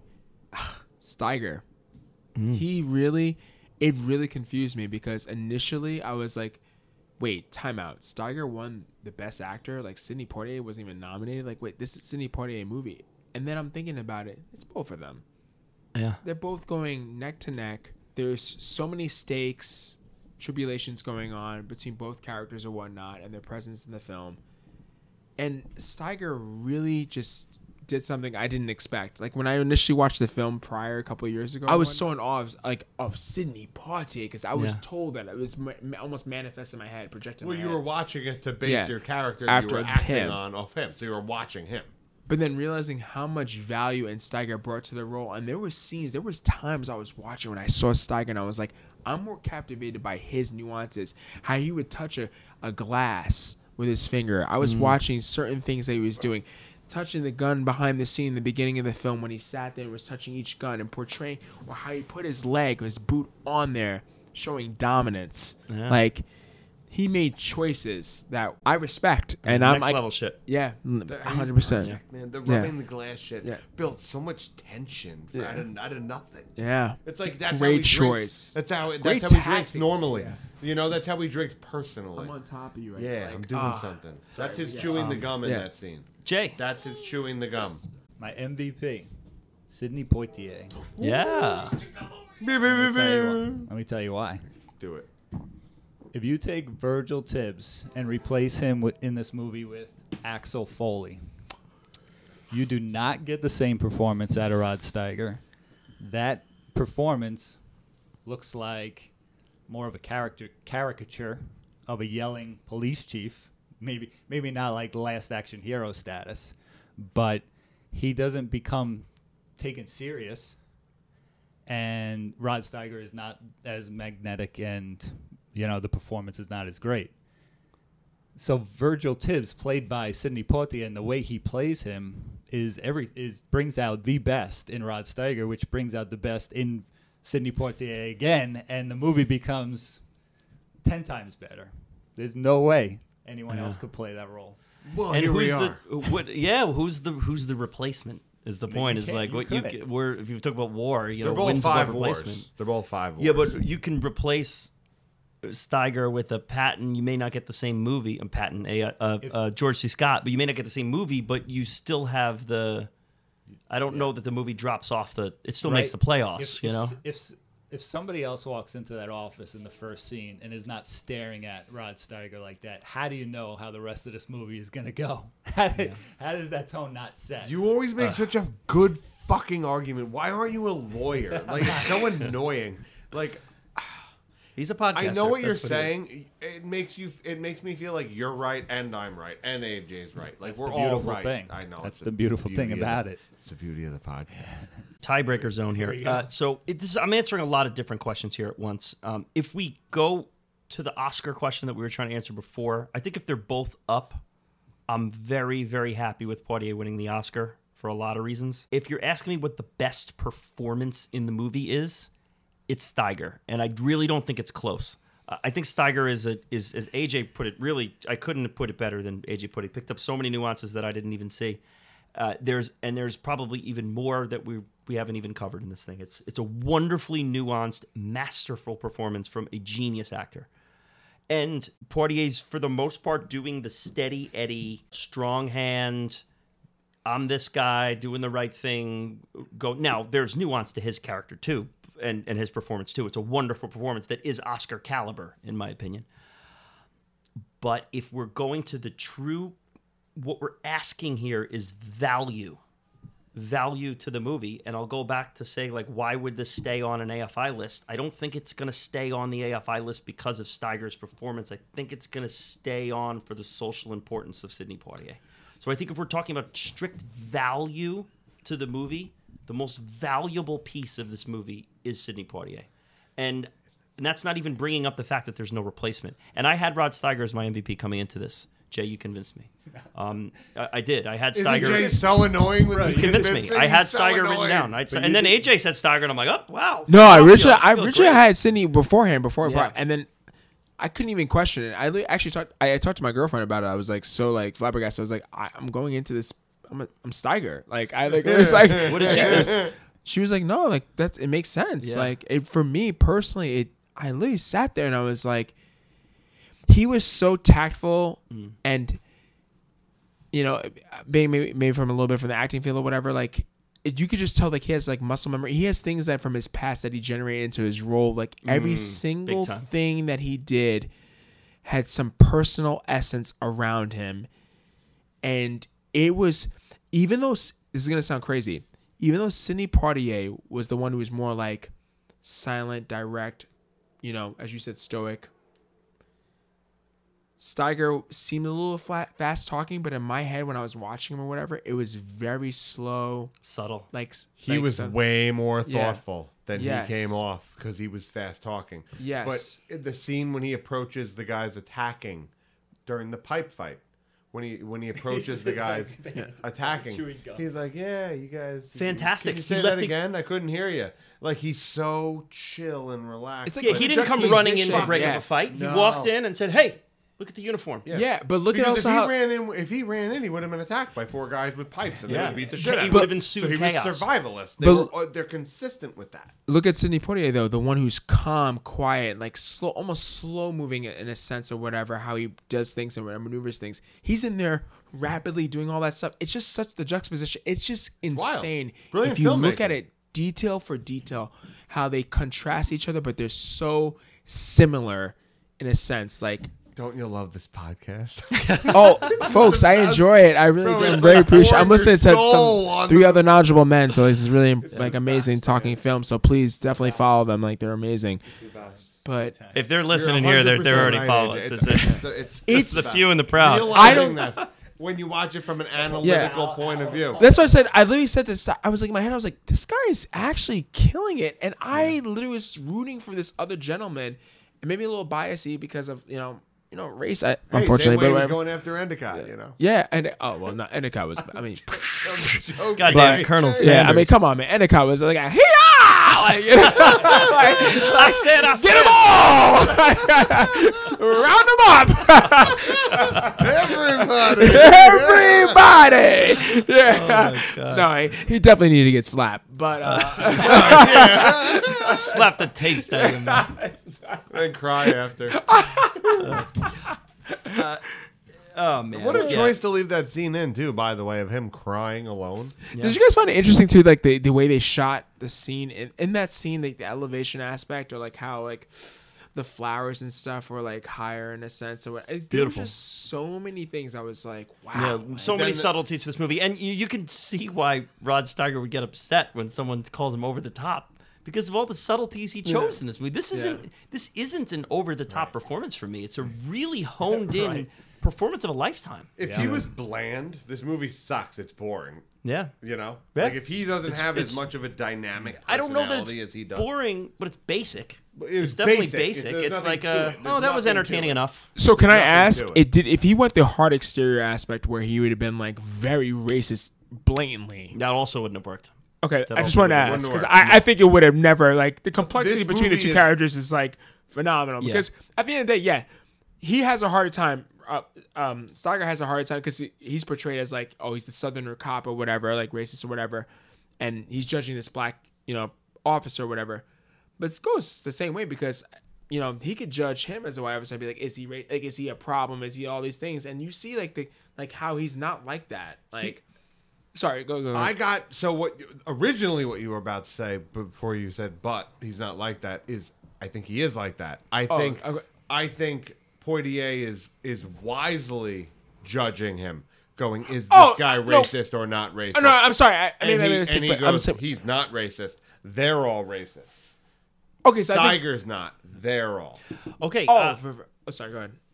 I gotta say, probably one of the best MVP conversations we've ever had on this podcast. Dude, Really, I told you, Jay. I A told you. great debate and good insight there. So, LVP, Not done yet. LVP. LVP. Easy. Let's Yeah, I get saw this, I was, like, going. praying. You have an easy LVP? Yeah. Okay. What do you got, Artie? Dolores Purdy. Oh, Me too. Get an hour. I said it right. All three of you? I said it right. Yeah, she sucks. It was so fun to recast. I was like, her. what the hell? No, you got all right. So I'm jumping to my recap. Oh my You guys God. ever see the movie U-Turn? No. Jennifer Lopez. J-Lo in U-Turn is my recast for this. Because she would actually sell me on her seductive I love that. conversation. Yeah, of course you do. And here we are. For the times? There we are. 3 out of 4. Dolores. Jumping with the recast a little bit. Dolores, I don't love what that, a- but I'll allow it. What I'll a allow it. bore. What a bore. Useless. I don't share the same sentiment as you guys. I actually thought she did an admirable job. I thought it was a fine, serviceable, maybe not admirable, but serviceable job. I thought she had a couple of... You're seduced by the juice. What? I don't know. No comment. I'm surprised that all three of you jumped on it. I am sticking to the Purdy family, though. I'm going after the. I'm going after the Really? You were brother. Josh Brolin? I'm going after the brother. I don't think he was good. I thought he was actually the only one in the movie who was a character, who was over the top, who was just kind of, this is just, I'm the angry brother and no one's gonna talk to my sister that way. It's like, okay, this guy's real nuanced here, which it's just like that. He was like right out of the cookie cutter Southern town, He does go after Ralph at the end, though, doesn't he? I read up on the law. You can't sleep with a 16-year-old in this state, I think. I know the law, damn it! Unless you're related. We love our listeners in Mississippi. We're not casting any dispersions on you. We don't have listeners I think he in even says, like, Mississippi. thank Give you. it up. God, he was so good. He's like, I know the law, Yeah, no, thank you. that was the LVP. That was that was just a cookie cutter character for me. There's nothing there. And also, Those poor Three Purdy. of like, us, I love Purdy. this. didn't give me anything visual either. Looked kind of like all the other guys in the movie. Like, at least give me like someone with like a Fu Manchu or So something. you don't think it know? was distinct? You don't think it was distinct enough? What is that Not accent? distinct enough. Yeah. Can we Yeah. also talk Yeah, like, about give me how the- bad Dolores was at acting? Give me like a version of the red-haired guy with the Fu Manchu in South Park. They took our germs, damn it! Like, give me one of those. Yeah. I also wanted to bring up another South Park reference. The slap scene in the greenhouse. Slapping you, slapping you, slapping you because you're 'Cause you're disrespecting me. Participation award. Give a little love to someone along the way that deserves a little recognition here. Jay, participation award. Rod Steiger's gum chewing. Wow. So prevalent. And I only picked up on it like the second time around. And by the third time, I was like, yes, like going up and down with his jaw as he's talking. So it was great. It's right there on your face. It's a great right there. mannerism. Aneurysm. AJ, participation award. No, I actually did like a participation award was Sidney Poitier's different suit changes in the film. I actually was. Flexing the wardrobe. I was every Absolutely. scene I'd seen. I was like, great, but then he wore the same suit and then different tie at one point. So I was like, Would it have been better? who's counting? Would have been a better movie if he had like the Better Call Saul approach, Oh, just like every different color. Artie, your participation award. The cinematographer does a great job. Haskell Wexler, Artie, cinematographer. Also, we went for the Cuckoo's Nest, as we said before. Yep. He's the man, very steady hand with the camera. It's, Yep. a good Smart job guy. there. I'm going to give my participation award to the great Quincy Jones. Oh, great job. Yes. Good for Phenomenal. you. Or even Good one. Ray Charles too. Yeah, I'll give it. I That's- mean, yeah. in the heat of the night. And like you said, they play it several times. How y'all doing? But and it you know doesn't my get name is old. Ray Charles. I'm making it do what it do, baby. Yeah. Quincy Jones, though, just really, honestly, the score knew when to dial back, too. This is not one where you want them hitting you in the face with how to feel, stuffing music down your throat. They hit little touches.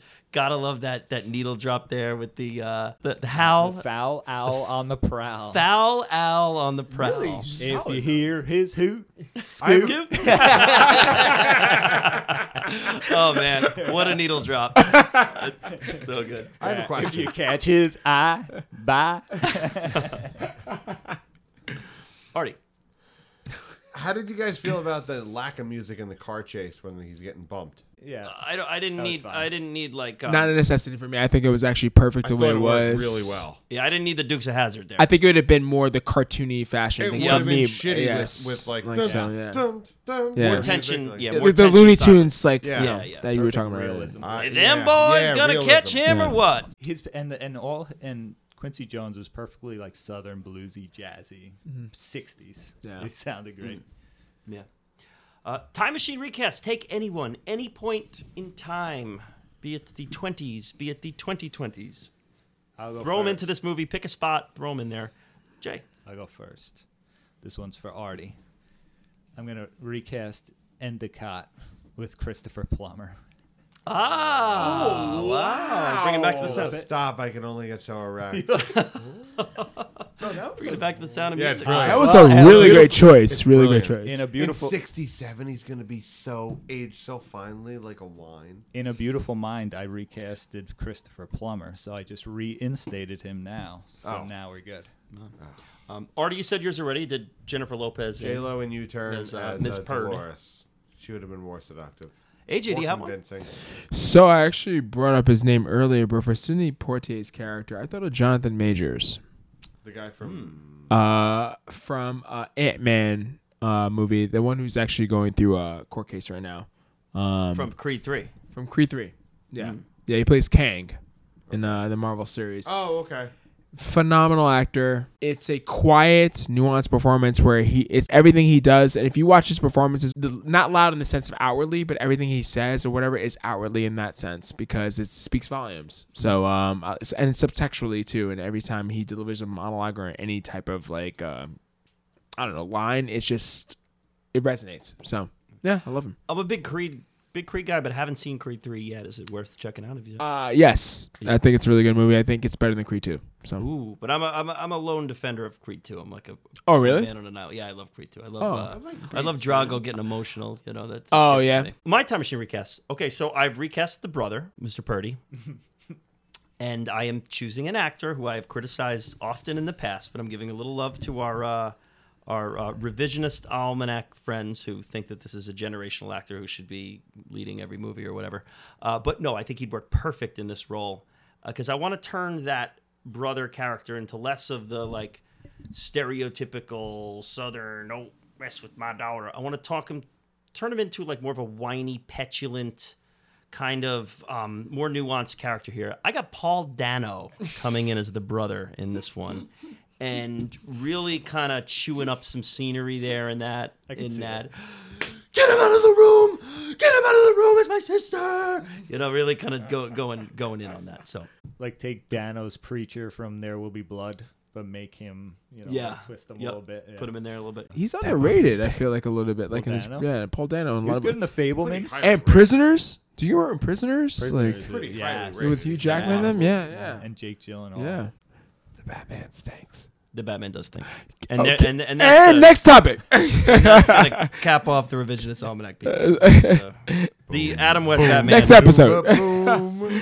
We have a lot to discuss. We have 1 to We do. 5s coming up. We have else? cutting What room else? floor coming up. The Adam West Batman's better than the Batman. Okay. Okay. Can we talk later? Cutting room floor. Take a scene or scenes out of the movie. Anything you can do to trim this thing. I mean, this is a cool 150 here. I would like to hear if you guys have anything for this because I might break a BBC rule here with this one. You don't have anything? I kind of think this movie's perfectly edited. I think this is.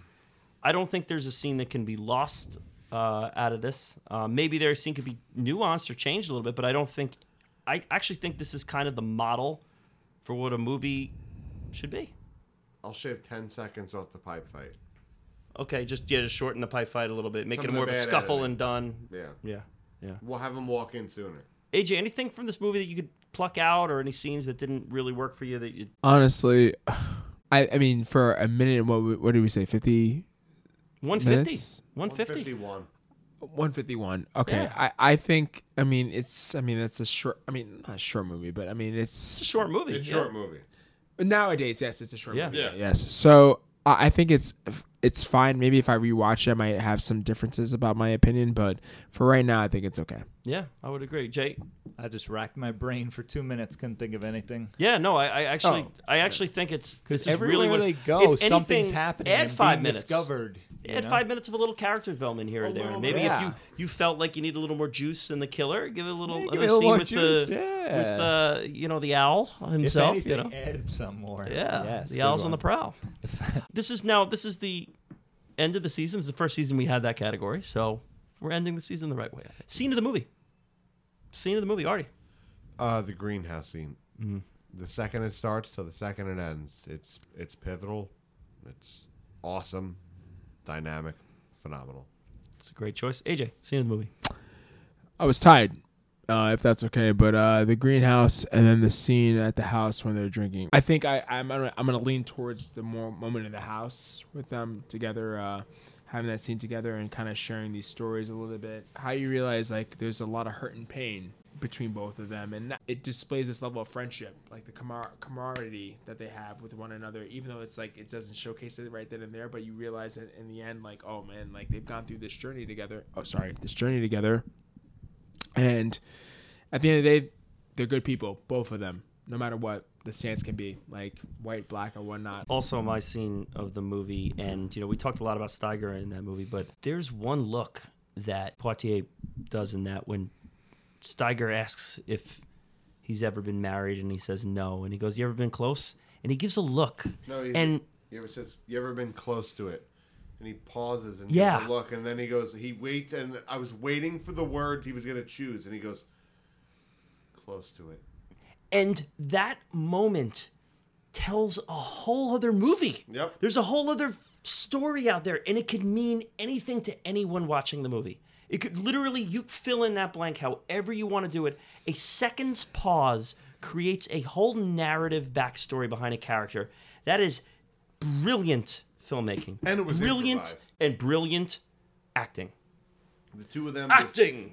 just like fucking acting boned in that Yeah, scene. dude, Like, they it's- went after it and just killed it. Yeah. And, But and all declared credit is deserved to Norman Jewison for setting that up and coming up with that scene and feeding Rod Steiger with 100%. alcohol. Yeah. Can I just also say too, I don't know if now I'm thinking about it now and recollecting it, but for Steiger's character, for the chief to sit there and I'm gonna bring race a little bit into it, like being like African American, but like I think like when I saw Steiger sit there, like almost being like in a sense of like you think you have it harder too, like I have it just as hard. Like right, and I know it's gonna sound crazy what people are gonna think like when I'm saying this right now. It was the class Carry system. on. But like, on, yeah, carry on. classism. Yeah. Thank you. That's what Yeah. I was going about. Right. Like basically being like, it's yeah, I I have know this you get place. it. I have this place. Yeah. This is my place. Like, this is all I have. when you- I don't have a family. I don't have a wife. With the They all currency that hate you me. They don't aspect, like the job my I'm pay doing. rate, This is how what you're I got, this saying shitty like apartment. you're making more than me, and I realized that like in that scene, and that's why Jay, when you said it, like that might be like my favorite scene actually in the entire film. Like It is.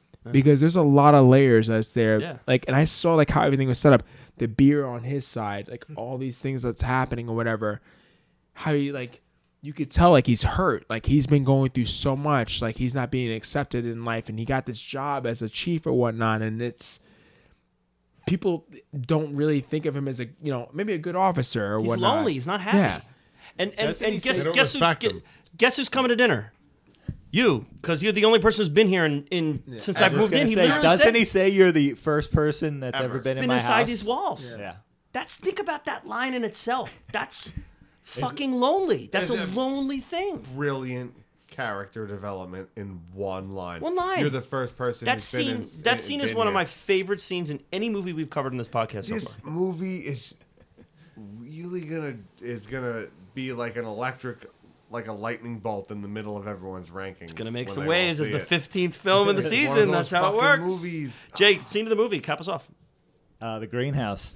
Tied. Yeah, I love a good tie. Tied. I love the ties going on in this film, though. That's the way it is. There's so You don't much know. balance. Well, Yes. that's a Yes. balanced film. Greenhouse is really a powerful scene. Yes. It like one of the most powerful scenes. Also, like you think this guy is Endicott is a good guy because he's interested that How about the lighting? Wait. The lighting in the scene. It's yeah, it's bright. phenomenal. It's happy. But it's wonderful. he's interested. But it's evil. He's interested in. The scene's evil, but it's lit like heaven. That's how evil is, though. It's Yeah. deceptive. Yeah.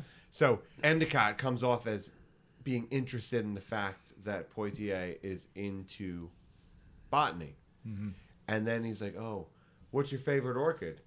And he picks one. He's like, "It's interesting you would choose that." And then he's like, "It's the one that needs care and attention to survive." Like. Yeah, his I casual thought he was racism becomes I venomous. thought he Exactly. was a good guy. Exactly. And then he like Exactly. he Yeah. like convinced Exactly. himself he's like, I thought you were smart, but you picked the plant that needs the most attention. That makes a lot of sense. And then this guy has just in front of us justified his own racism. Yeah, and his disguise is melting borderline. in the sun. Yep, Like, and all of a 100%, sudden you see absolutely. it's true. Yeah. But Virgil- But that dialogue is phenomenal. Virgil tricks him into telling him about the fern root. So he's, Well, of he's course. like, oh, yeah, I'm into plants. And how he's so smart that brilliant. he probably faked being into plants. He just knew so much about plants. When he goes in- now he's going to use it against him. When that one line, he's like, "Oh, what kind of soil do you need to Yeah, grow this root?" that's it. And he's It's like, like- "Oh, that's osmunda, that's fern root." Yeah. And Steiger looks at him and he's like, Stop doing it. "That's what you just said before we walked in. I didn't know what those words meant." He's like, I Steiger's thought you role. were speaking another language, and now he just said the same word. God damn it! Steiger's role is convinced. Steiger's role is the fly in the wall in that scene. Oh, It's like, Yes. it's the only time. He looks like a fly. It's the only time in the movie that Steiger's coming off the bench and he's sitting there like, oh God, oh jeez, yeah, Steiger- jeez. So here are the nominations it got. All right, it won for picture, lead actor Steiger, screenplay, one for sound, one for editing. It was also nominated for director and sound effects. Okay, so of those, if it could only win one of those, along with picture, what would you give it to? I almost want to say director for risking their career, but Which he did, which he very much did. I mean, so if that's a solid choice, then I'm going to go with that. Then So you That's- could give Norman Lewis a- yeah, Way to I get a mean, read. yeah, I was like thinking. I read the room, Okay. folks. I mean, play your hand. I mean, you're risking your career. A bold choice, and it worked out. So So he said he was going into that Oscars as very much an underdog, and they're like, "Hey, if we can get a couple awards, that's great." Yeah. He's like, "We won editing." And he's like, "Oh God, we won editing, nice." And then he won sound. It's like, "Oh, great, good sound, that's good." It's like, and then Sterling and Steiger won for screenplay and actor, and he's like, "Oh my God, this might be our night. This is incredible." Like, we might actually win it because it was like there were all these other films that were huge films that were up. They were the underdog coming into this. He goes, and then director comes up and Mike Nichols wins it. He goes, "Oh shit, goddamn, I guess I'm not gonna win." He goes, and then we went for picture, and everyone was happy. We went up for picture. It was Poor Norm. poor Norm. He did a great job, though. It's yeah, fantastic. up He made a up near perfect 6 times, never film. won. Yeah. Near perfect film. The Norman. Hurricane, Artie. Have you seen The Hurricane with Denzel? He directed The Hurricane too. Moonstruck. Good one, AJ. it's good. It's good, good, not great. I don't think it's one of Denzel's top 5, but it's good. haven't And seen Steiger's in that too as the judge. Actually, it might be a top Oh, 5. I shouldn't oh, say that. Yeah. BPC question: Are you AJ? Are you a Man on Fire fan? Oh, I think kidding me. Man of Fire is incredible. AJ, can you do one? incredible. Can you do one for It's us? incredible. Ladies and gentlemen, this is from American Gangster. They tried to kill my wife. It's one of my Well favorite Denzel quotes. So Well that's done. for sure. But Artie, if it could only win one of those awards, Steiger. Steiger. Okay, yeah, that's not a wrong answer. Best It's actor. Jay, same thing, Best nod in your actor. head. Yeah, I'm gonna go screenplay. I think this is one of the better adapted screenplay wins ever. I think they had not only were they dealing with all the social issues, kind of a dated book, also we didn't even bring up the Hays Code, all the shit they weren't allowed to do. Wait, This is wait, the wait, end of the wait. Hays This Code was period. during the Hays Code. The very end of it, and it was a little Oh, so they had extra some tense on wiggle. race. So like they were all over them with the nudity scenes. They were all over them with the abortion scenes. There was a lot of like they were battling, and there were a lot of people I'm sure who probably didn't want this movie to come out to begin with, as AJ said, with the director risking his. But to put that to paper and to come up with this and understand the scenes that needed to be ad-libbed and say, hey, let's let the actors handle this and not. And I think it's a brilliant screenplay win. So that's Good my choice, choice. But good dude, choice. Steiger Good should win. choice. The director, the sound is brilliant in this. We talked about that too. Yeah, but we've slowly learned the sound effects are good. and I think it's a perfectly edited film too. Yeah, I You know, agree so- with Wow, that. all right. Every little thing. Oh, you about don't agree? it. That's okay. The pipe editing. scene is not perfect. And if If would you're gonna any say perfect, yeah, but I don't know that the editor had much to work with there. So that's my only point with that. If you're going to win for all of these except for one, is anyone going to not pick sound effects? Because it's already winning for sound. No arguments. I winning think for sound sound effects. and sound effects. Right. Well, one for sound that was nominated that for sound pipe effects but scene, didn't damn win. it. That sounds right. that pipe scene, Artie. Come on, man. The Slaps. The chains, you know, like how the chains sound. Okay. Before we do the 1 to 5s, I want to throw out there recommends. If you just watched In the Heat of the Night, another movie you would recommend for people to watch, Artie. Heat. Heat. In the heat of the night, just cut it down to one word, heat, which you finally saw this month. You've been bringing it up several times, so this is... If you like two characters that are like kind of opposing but kind of similar, I mean, That checks out. He checks out, and I promise you'll like it, and it doesn't feel long. Yeah, cool. On Netflix, finally on Netflix for everybody. Yeah, free on Netflix. Yeah. Doesn't feel like 2 hours 50 minutes. AJ, what'd you pick for your first recommend for the people? So for the people and for you guys, I actually chose Mississippi Burning. Ooh, great choice. Couldn't not think of that movie watching this one. I think Gene Hackman and William Dafoe, like younger William Dafoe, great performances, by the way. I think the story is compelling. I think it's relative. If you kind of want to go in that genre and have that discussion, about systematic racism and things that are going on in the South. And yeah, phenomenal performances, especially a detective story, who done it, who was like the one who committed the crime and whatnot. So yeah, I highly recommend it. So Totally with you. You get Michael Rooker as a grizzly. I forgot about that. Grizzly Yes, Ku yes, Klux yes, Klan yes, member. Yes. Great choice. And I thought And that was in the about 80s, by the way, too. Yeah, so. it was. It was up For against Artie. Lost to Rain 80s, Man. yeah. Jay. Oh man, this is a tough one. I'm gonna go with 12 Angry Men, so you can watch a lot of Great choice, by you the can way. watch a lot of people going back and forth at each other. That movie's You know? so fucking good. Yeah. It's one of my favorites. Okay, It's so one of ours too, as well. I'm gonna go on a sweaty movie on a Got train. it. Oh, I forgot to mention before another sweaty movie on my list that I'd bring. Body Heat. Yes. Kathleen Turner and William Hurt. Oh, my That's God. a sweaty ass movie, and there's some Sweaty. Yes. very sweaty, Very a lot of sweaty. sweat. All right, so my recommend is actually we'll bring it back to Spencer Tracy since I told him he should get his Oscar nomination taken away. Don't think that I've used this one before. If I have, I apologize. But this to me is totally on par with this movie here. The movie's called Bad Day at Black Rock, and Spencer Tracy plays a war veteran who heads to this small town on a train that never stops at this station. So they just see the train go by every day, and this day, because he's going there, it happens to stop, and the whole town is in an uproar. Why is there an outsider here? What's going on? And he's going there to deliver I believe it's a war medal to someone's father, and he can't find this man in the town. And they're like, every time he asks where he is, they're like, who's asking? Who's asking? The more he's in this town, the more the town kind of closes in on him, and he has to kind of figure out the mystery as to what happened to the man he's trying to deliver the medal to. So really good movie. That sounds cool. Ooh, Bad Day at really Black good. Rock. Good job pitching it. Yeah, Preston Sturges directed. Totally worth watching. Also under 2 hours. Quick, clean movie. And a good showcase of what Spencer Tracy can do. So, Great. yeah. Good, clean fun. Good, clean. Decent. Ernest Borgnine in that one, too. The great Ernest Oh, Borgnine. nice. We'll hash out those 1 to 5s. Performances is the first category. The second category is how the movie looks, how it's shot, how it's presented on screen. And then the third category would be themes, how the story is told. So performances, how it's performed, how the movie looks, and then how the story is told and the themes that exist within it. We're going to start with performances. Artie, I'm going to go to you. Performances in the Heat of the Night. 2 dynamic lead male performances. 1 very strong female performance in Mrs. Colbert. Who we really had not done a lot of talking We didn't about. talk She about was her. wonderful in this. She was thing. very Lee good. Grant.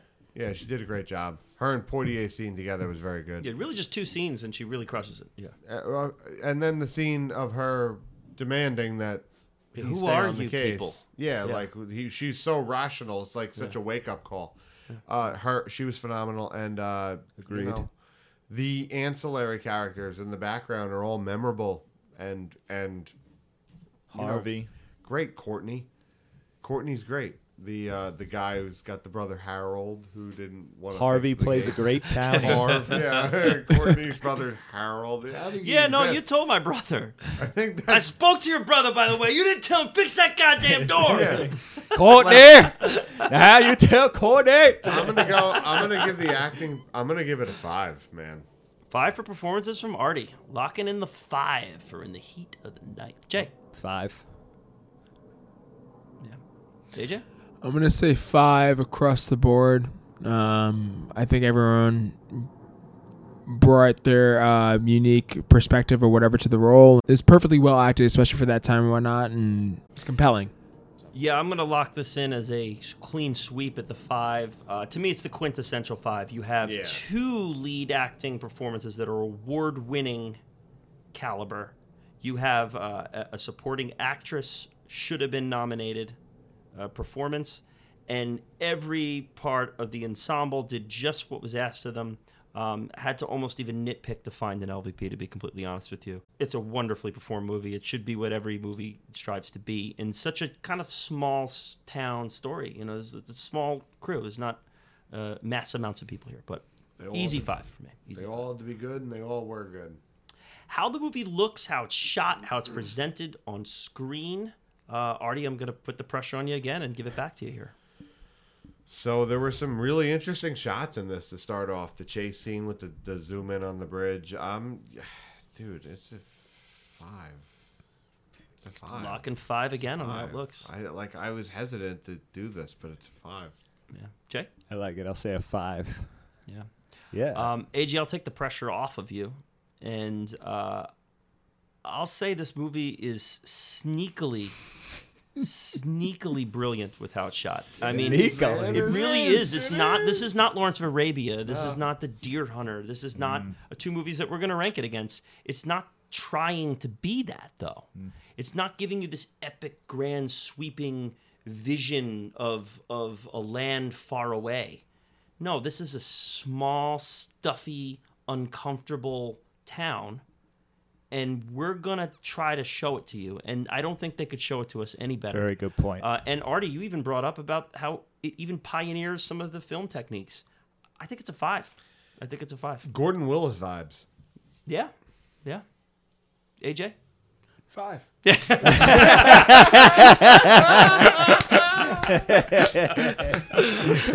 Yes. Incredible.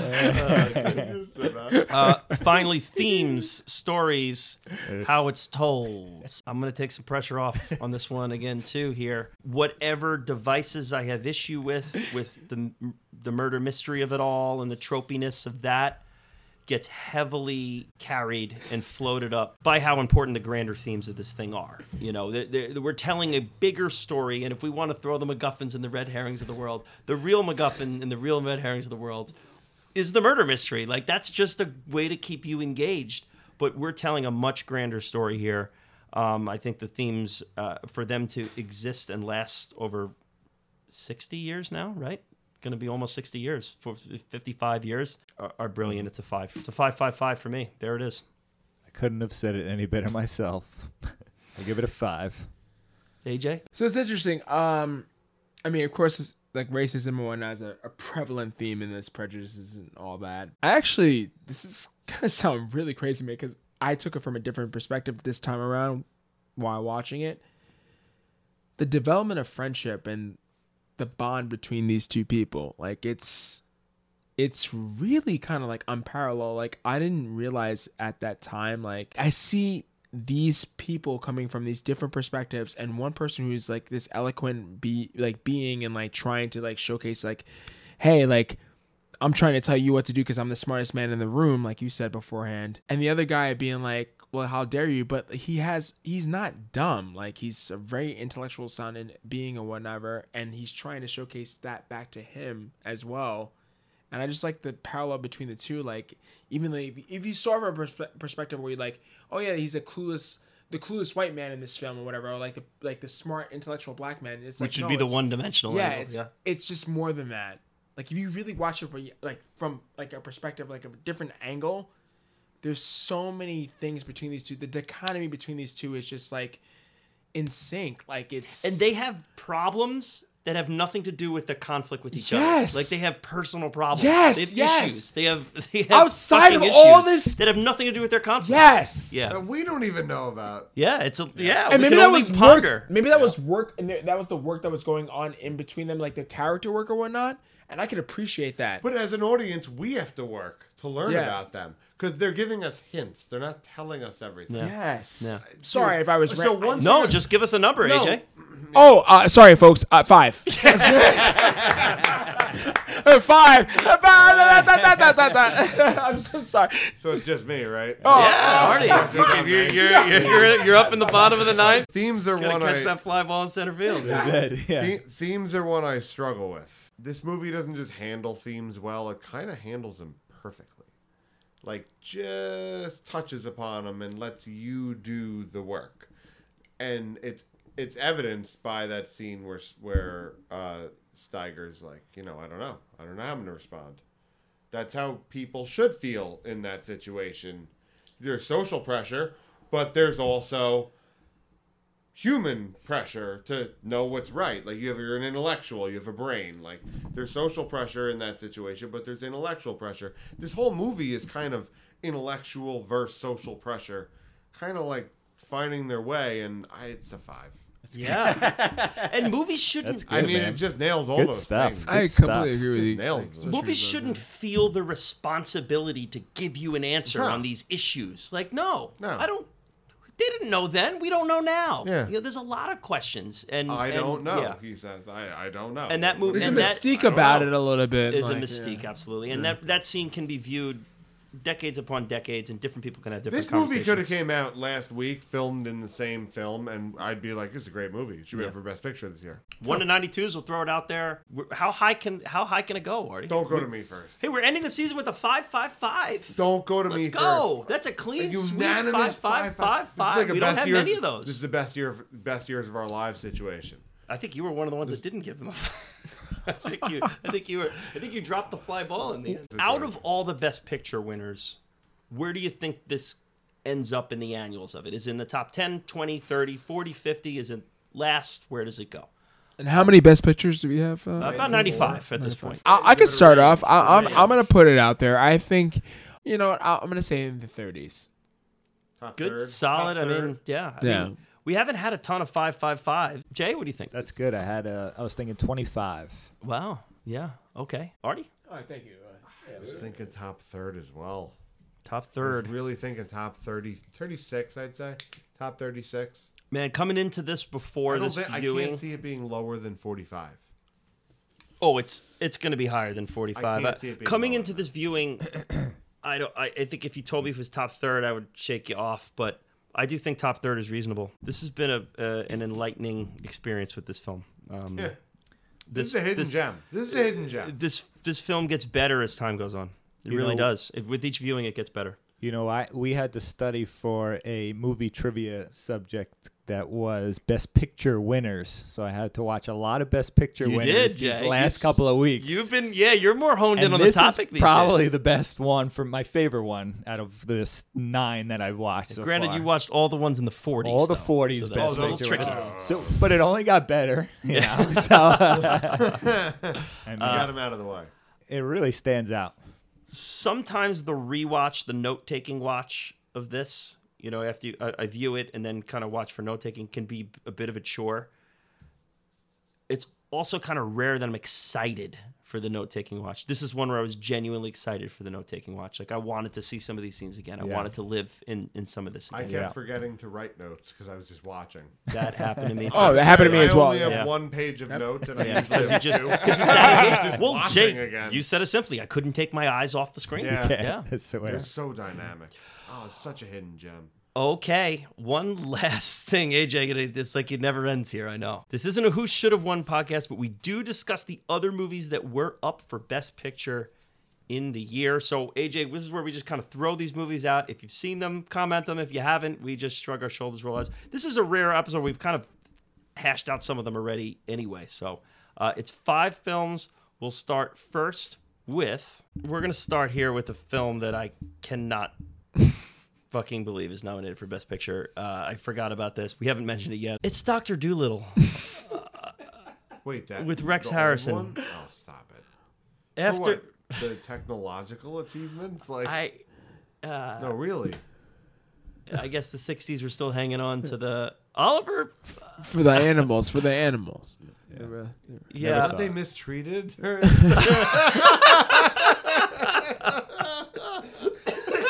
I got him. It was difficult times, but they had to make a choice. Directed by Richard Fleischer. After Jesus Christ. I can't even read the description. After the animal communicating veterinarian goes too far for his clientele, he and his friends escape their hometown to sea in search of the great pink sea snail. Yes, That of doesn't course. make any sense. That doesn't make any sense. Dr. Dolittle, starring Rex Harrison, Samantha Eager. I was Richard Attenborough. Dr. Hammond is in the movie, though. What does he narrate it? We have a T-Rex. Oh, we have it. Dr. Dolittle, talk to our T-Rex. Jojo Bear. I don't know what else to say about Dr. Dolittle. I as a 9-year-old kid, I thought this movie stunk. So I hear I was forced 30 to years watch later, this. what do you want me to You guys say? were forced. I Oh, was that's forced not to good. watch this in 4th grade by Mrs. Sullivan. So were In you. class? Why are we watching this in class? It's just a babysitting thing? Or? Oh, is it probably? Is it better than the Eddie Murphy version? There's no good version. But there's of Dr. also, Dolittle. but there's the also, Downey version. there's, Sucks. but yeah, there's a Robert Downey That was Jr. up for Why do they Razzies. keep making this movie? The character doesn't work. No one cares about a fucking guy who has sex with animals.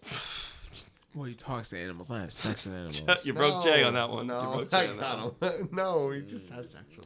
God. It's a metaphor. Oh, how dare. Sometimes. The Robert Downey Jr. one is him just in a green screen. And he He just makes made a up an report accent. that he said that's one of the 2 films that he has to like reconsider about his life and career. Next is Guess Who's Coming to Dinner? Sidney Poitier's back again here. Directed by Stanley Kramer. AJ. Hepburn. Catherine Hepburn's coming to dinner. Catherine Hepburn is the mom, right? And Yeah. we said Spencer Tracy's the dad. Sidney Poitier, Spencer Tracy, that Faye daughter- Richards. Yeah, that that's it. daughter. AJ, thoughts on this one? Inspires Get Out. Yes, Really? yes, yeah, 100%. You know, oh, you never seen the film? Yeah, No. Oh, I could totally see it. Bringing this, a girl of a lighter color was bringing this. I'm doing my Sidney Poitier accent, but it's not really working. So no, but basically, this girl brings Sidney Poitier home to her parents. They find out that he's colored. And How do they find out? By looking at him? Exactly. They The opened door it, opens. like, They they were like, discover "Oh he's my colored." god!" Yes, but no, actually, I think the film is really it's I actually like the fact that it takes place in the house. I think that's really kind of brilliant because I feel like you see a lot of films or plays or whatever that are really hard to portray in one area or Yeah. setting. Yeah. You know, so I have an appreciation for that. The stage play to film. Like 12 Angry Men. Yeah, and it's very much a play in a sense. Like Yeah. it's literally like how Yeah. they stage every Oh, that scene or sounds cool. scenario. Yeah, so like The Whale. But Jay, you've seen Guess Who's Yeah. Coming to Dinner? Yeah, I liked it. Yeah. Next we have Bonnie and Clyde. It fired some shots off at Bonnie and Clyde earlier. Directed by Arthur Penn. Bored waitress Bonnie Parker falls in love with ex-con named Clyde Barrow, and together they start a violent crime spree through the country, stealing cars and robbing banks. On the AFI Top 100, stars Warren Beatty, Faye Dunaway, also Gene Wilder, also Gene Hackman. Some stars in there, and such. Other genes. I got the a Gene good- Wilder. It's got good I know, genes. see That Bonnie movie and has Clyde? good genes. I didn't see it. AJ, you see Bonnie and Clyde? No, I'm the lone Bonnie and Clyde guy, so everyone's gonna get mad at me here. No, I like it. It's fine. It's a fine movie. I think it's overrated. I just it's shot pretty well, and I love Gene Hackman and everything he does. I love Gene Wilder and everything he does. I think Warren Beatty's overrated. I love Faye Dunaway. Faye Dunaway's a goddess. She's amazing. But I wanted more Bonnie and less Clyde. How about that? The Gene Wilder is dominant. Yes, Everyone that's has a dominant Gene. Gene. Kelly's recessive. Everyone has a Gene Wilder. The Gene Kelly is recessive, so like Grant has it, and Joey I got the Gene has it. Kelly. You have the Gene Kelly? Yeah, maybe Oh, you're you the have the recessive. Gene Kelly? Yeah, we finally have last one across the board here. It's The Graduate. We talked a bit about it before. The Graduate. Artie, this is one I've been telling you to see forever. Yeah, I just know, because it's the on my cinematography is, to me, it's some of the best cinematography you'll ever see in a film. And the Simon and Garfunkel score, good Lord Almighty. Is that maybe the greatest? Really? could possibly be the movie greatest. soundtrack? Yeah, like all the songs you know by Really? Simon All and original? Garfunkel were written Oh, for the film. Like Yeah. Movie Mrs. soundtrack. Robinson was written for. All right. Yeah. Alrighty. So directed by Mike Nichols. Have you seen it? yes. Yeah, starring Dustin Hoffman, Anne Bancroft, Catherine Ross. Disillusioned college graduate finds himself torn between his older lover and her daughter. Yeah, great film. Stop It is a good. winking at me. Every time I Again. look at AJ, he winks at me. Yeah, for sure, a good problem to have. But yeah, First For world you. problems, nonetheless. Coulda I won. think we put our graduate thoughts for another day. Well, I'm sure it'll be an episode we cover at some point somehow. But great film. Could have won. Could have won. That one could have won. Yes, that one could have won. I think In the Heat of the Night was the rightful winner, personally. But True. not a who should have won podcast. It's who did win, and it was In the Heat of the Night. Right. AJ, thank you, my friend. Thank you for joining us. Your Thank debut you. episode. How do you Appreciate it. feel? Thank How you so much. was the experience?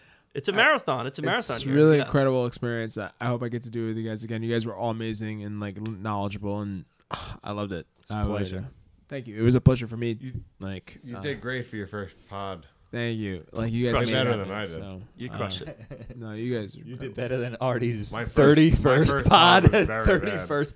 You did 1969. better than my 31st pod. More than that at this point. Yeah. Artie hosting In the Heat of the Night. Watched it today for the first time. Talked Loved about it. it in the night. Just good stuff. Honestly, it's a hidden gem. It's really one of those best pictures that deserved it, and no one knows about it, and they should all see it. Yeah, I had no doubt fat you were material. going to love this fat one. material. I had no doubt you were going to love this one. But Jay, I agree. We got to get the word out. Everybody's got to go mobilize to their local libraries. Get and hot. Get this Get film hot. and Get in the watch heat it. of the night. Even if you've seen it, watch it again. Watch it without the AC on. yeah, that's right. Turn the AC off. Sleep in the heat of the night. That's how you got to do it. That's how Kieran does it. That's right. That's right. I sleep no AC, baby. That's wild to me. That's it. I sleep no AC. Let the heat ride. I wake up every 2 hours with my AC even like shudders. Okay, All right, thank so you for- on to the last Pleasure. segment. Where we Thank you for listening. Yeah, keep that heat up.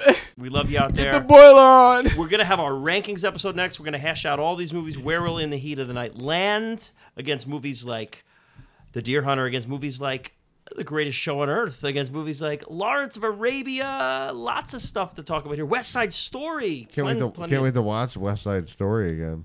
Already, you got a lot of work to do. AJ, sign us off with the iconic line one last time for us. They call me Mr. Tips. Well done. All right, we will see you at the rankings, baby. In the heat of the night, I've got trouble wall to wall. Oh, yes, I repeat in the night. Must be an ending to it all.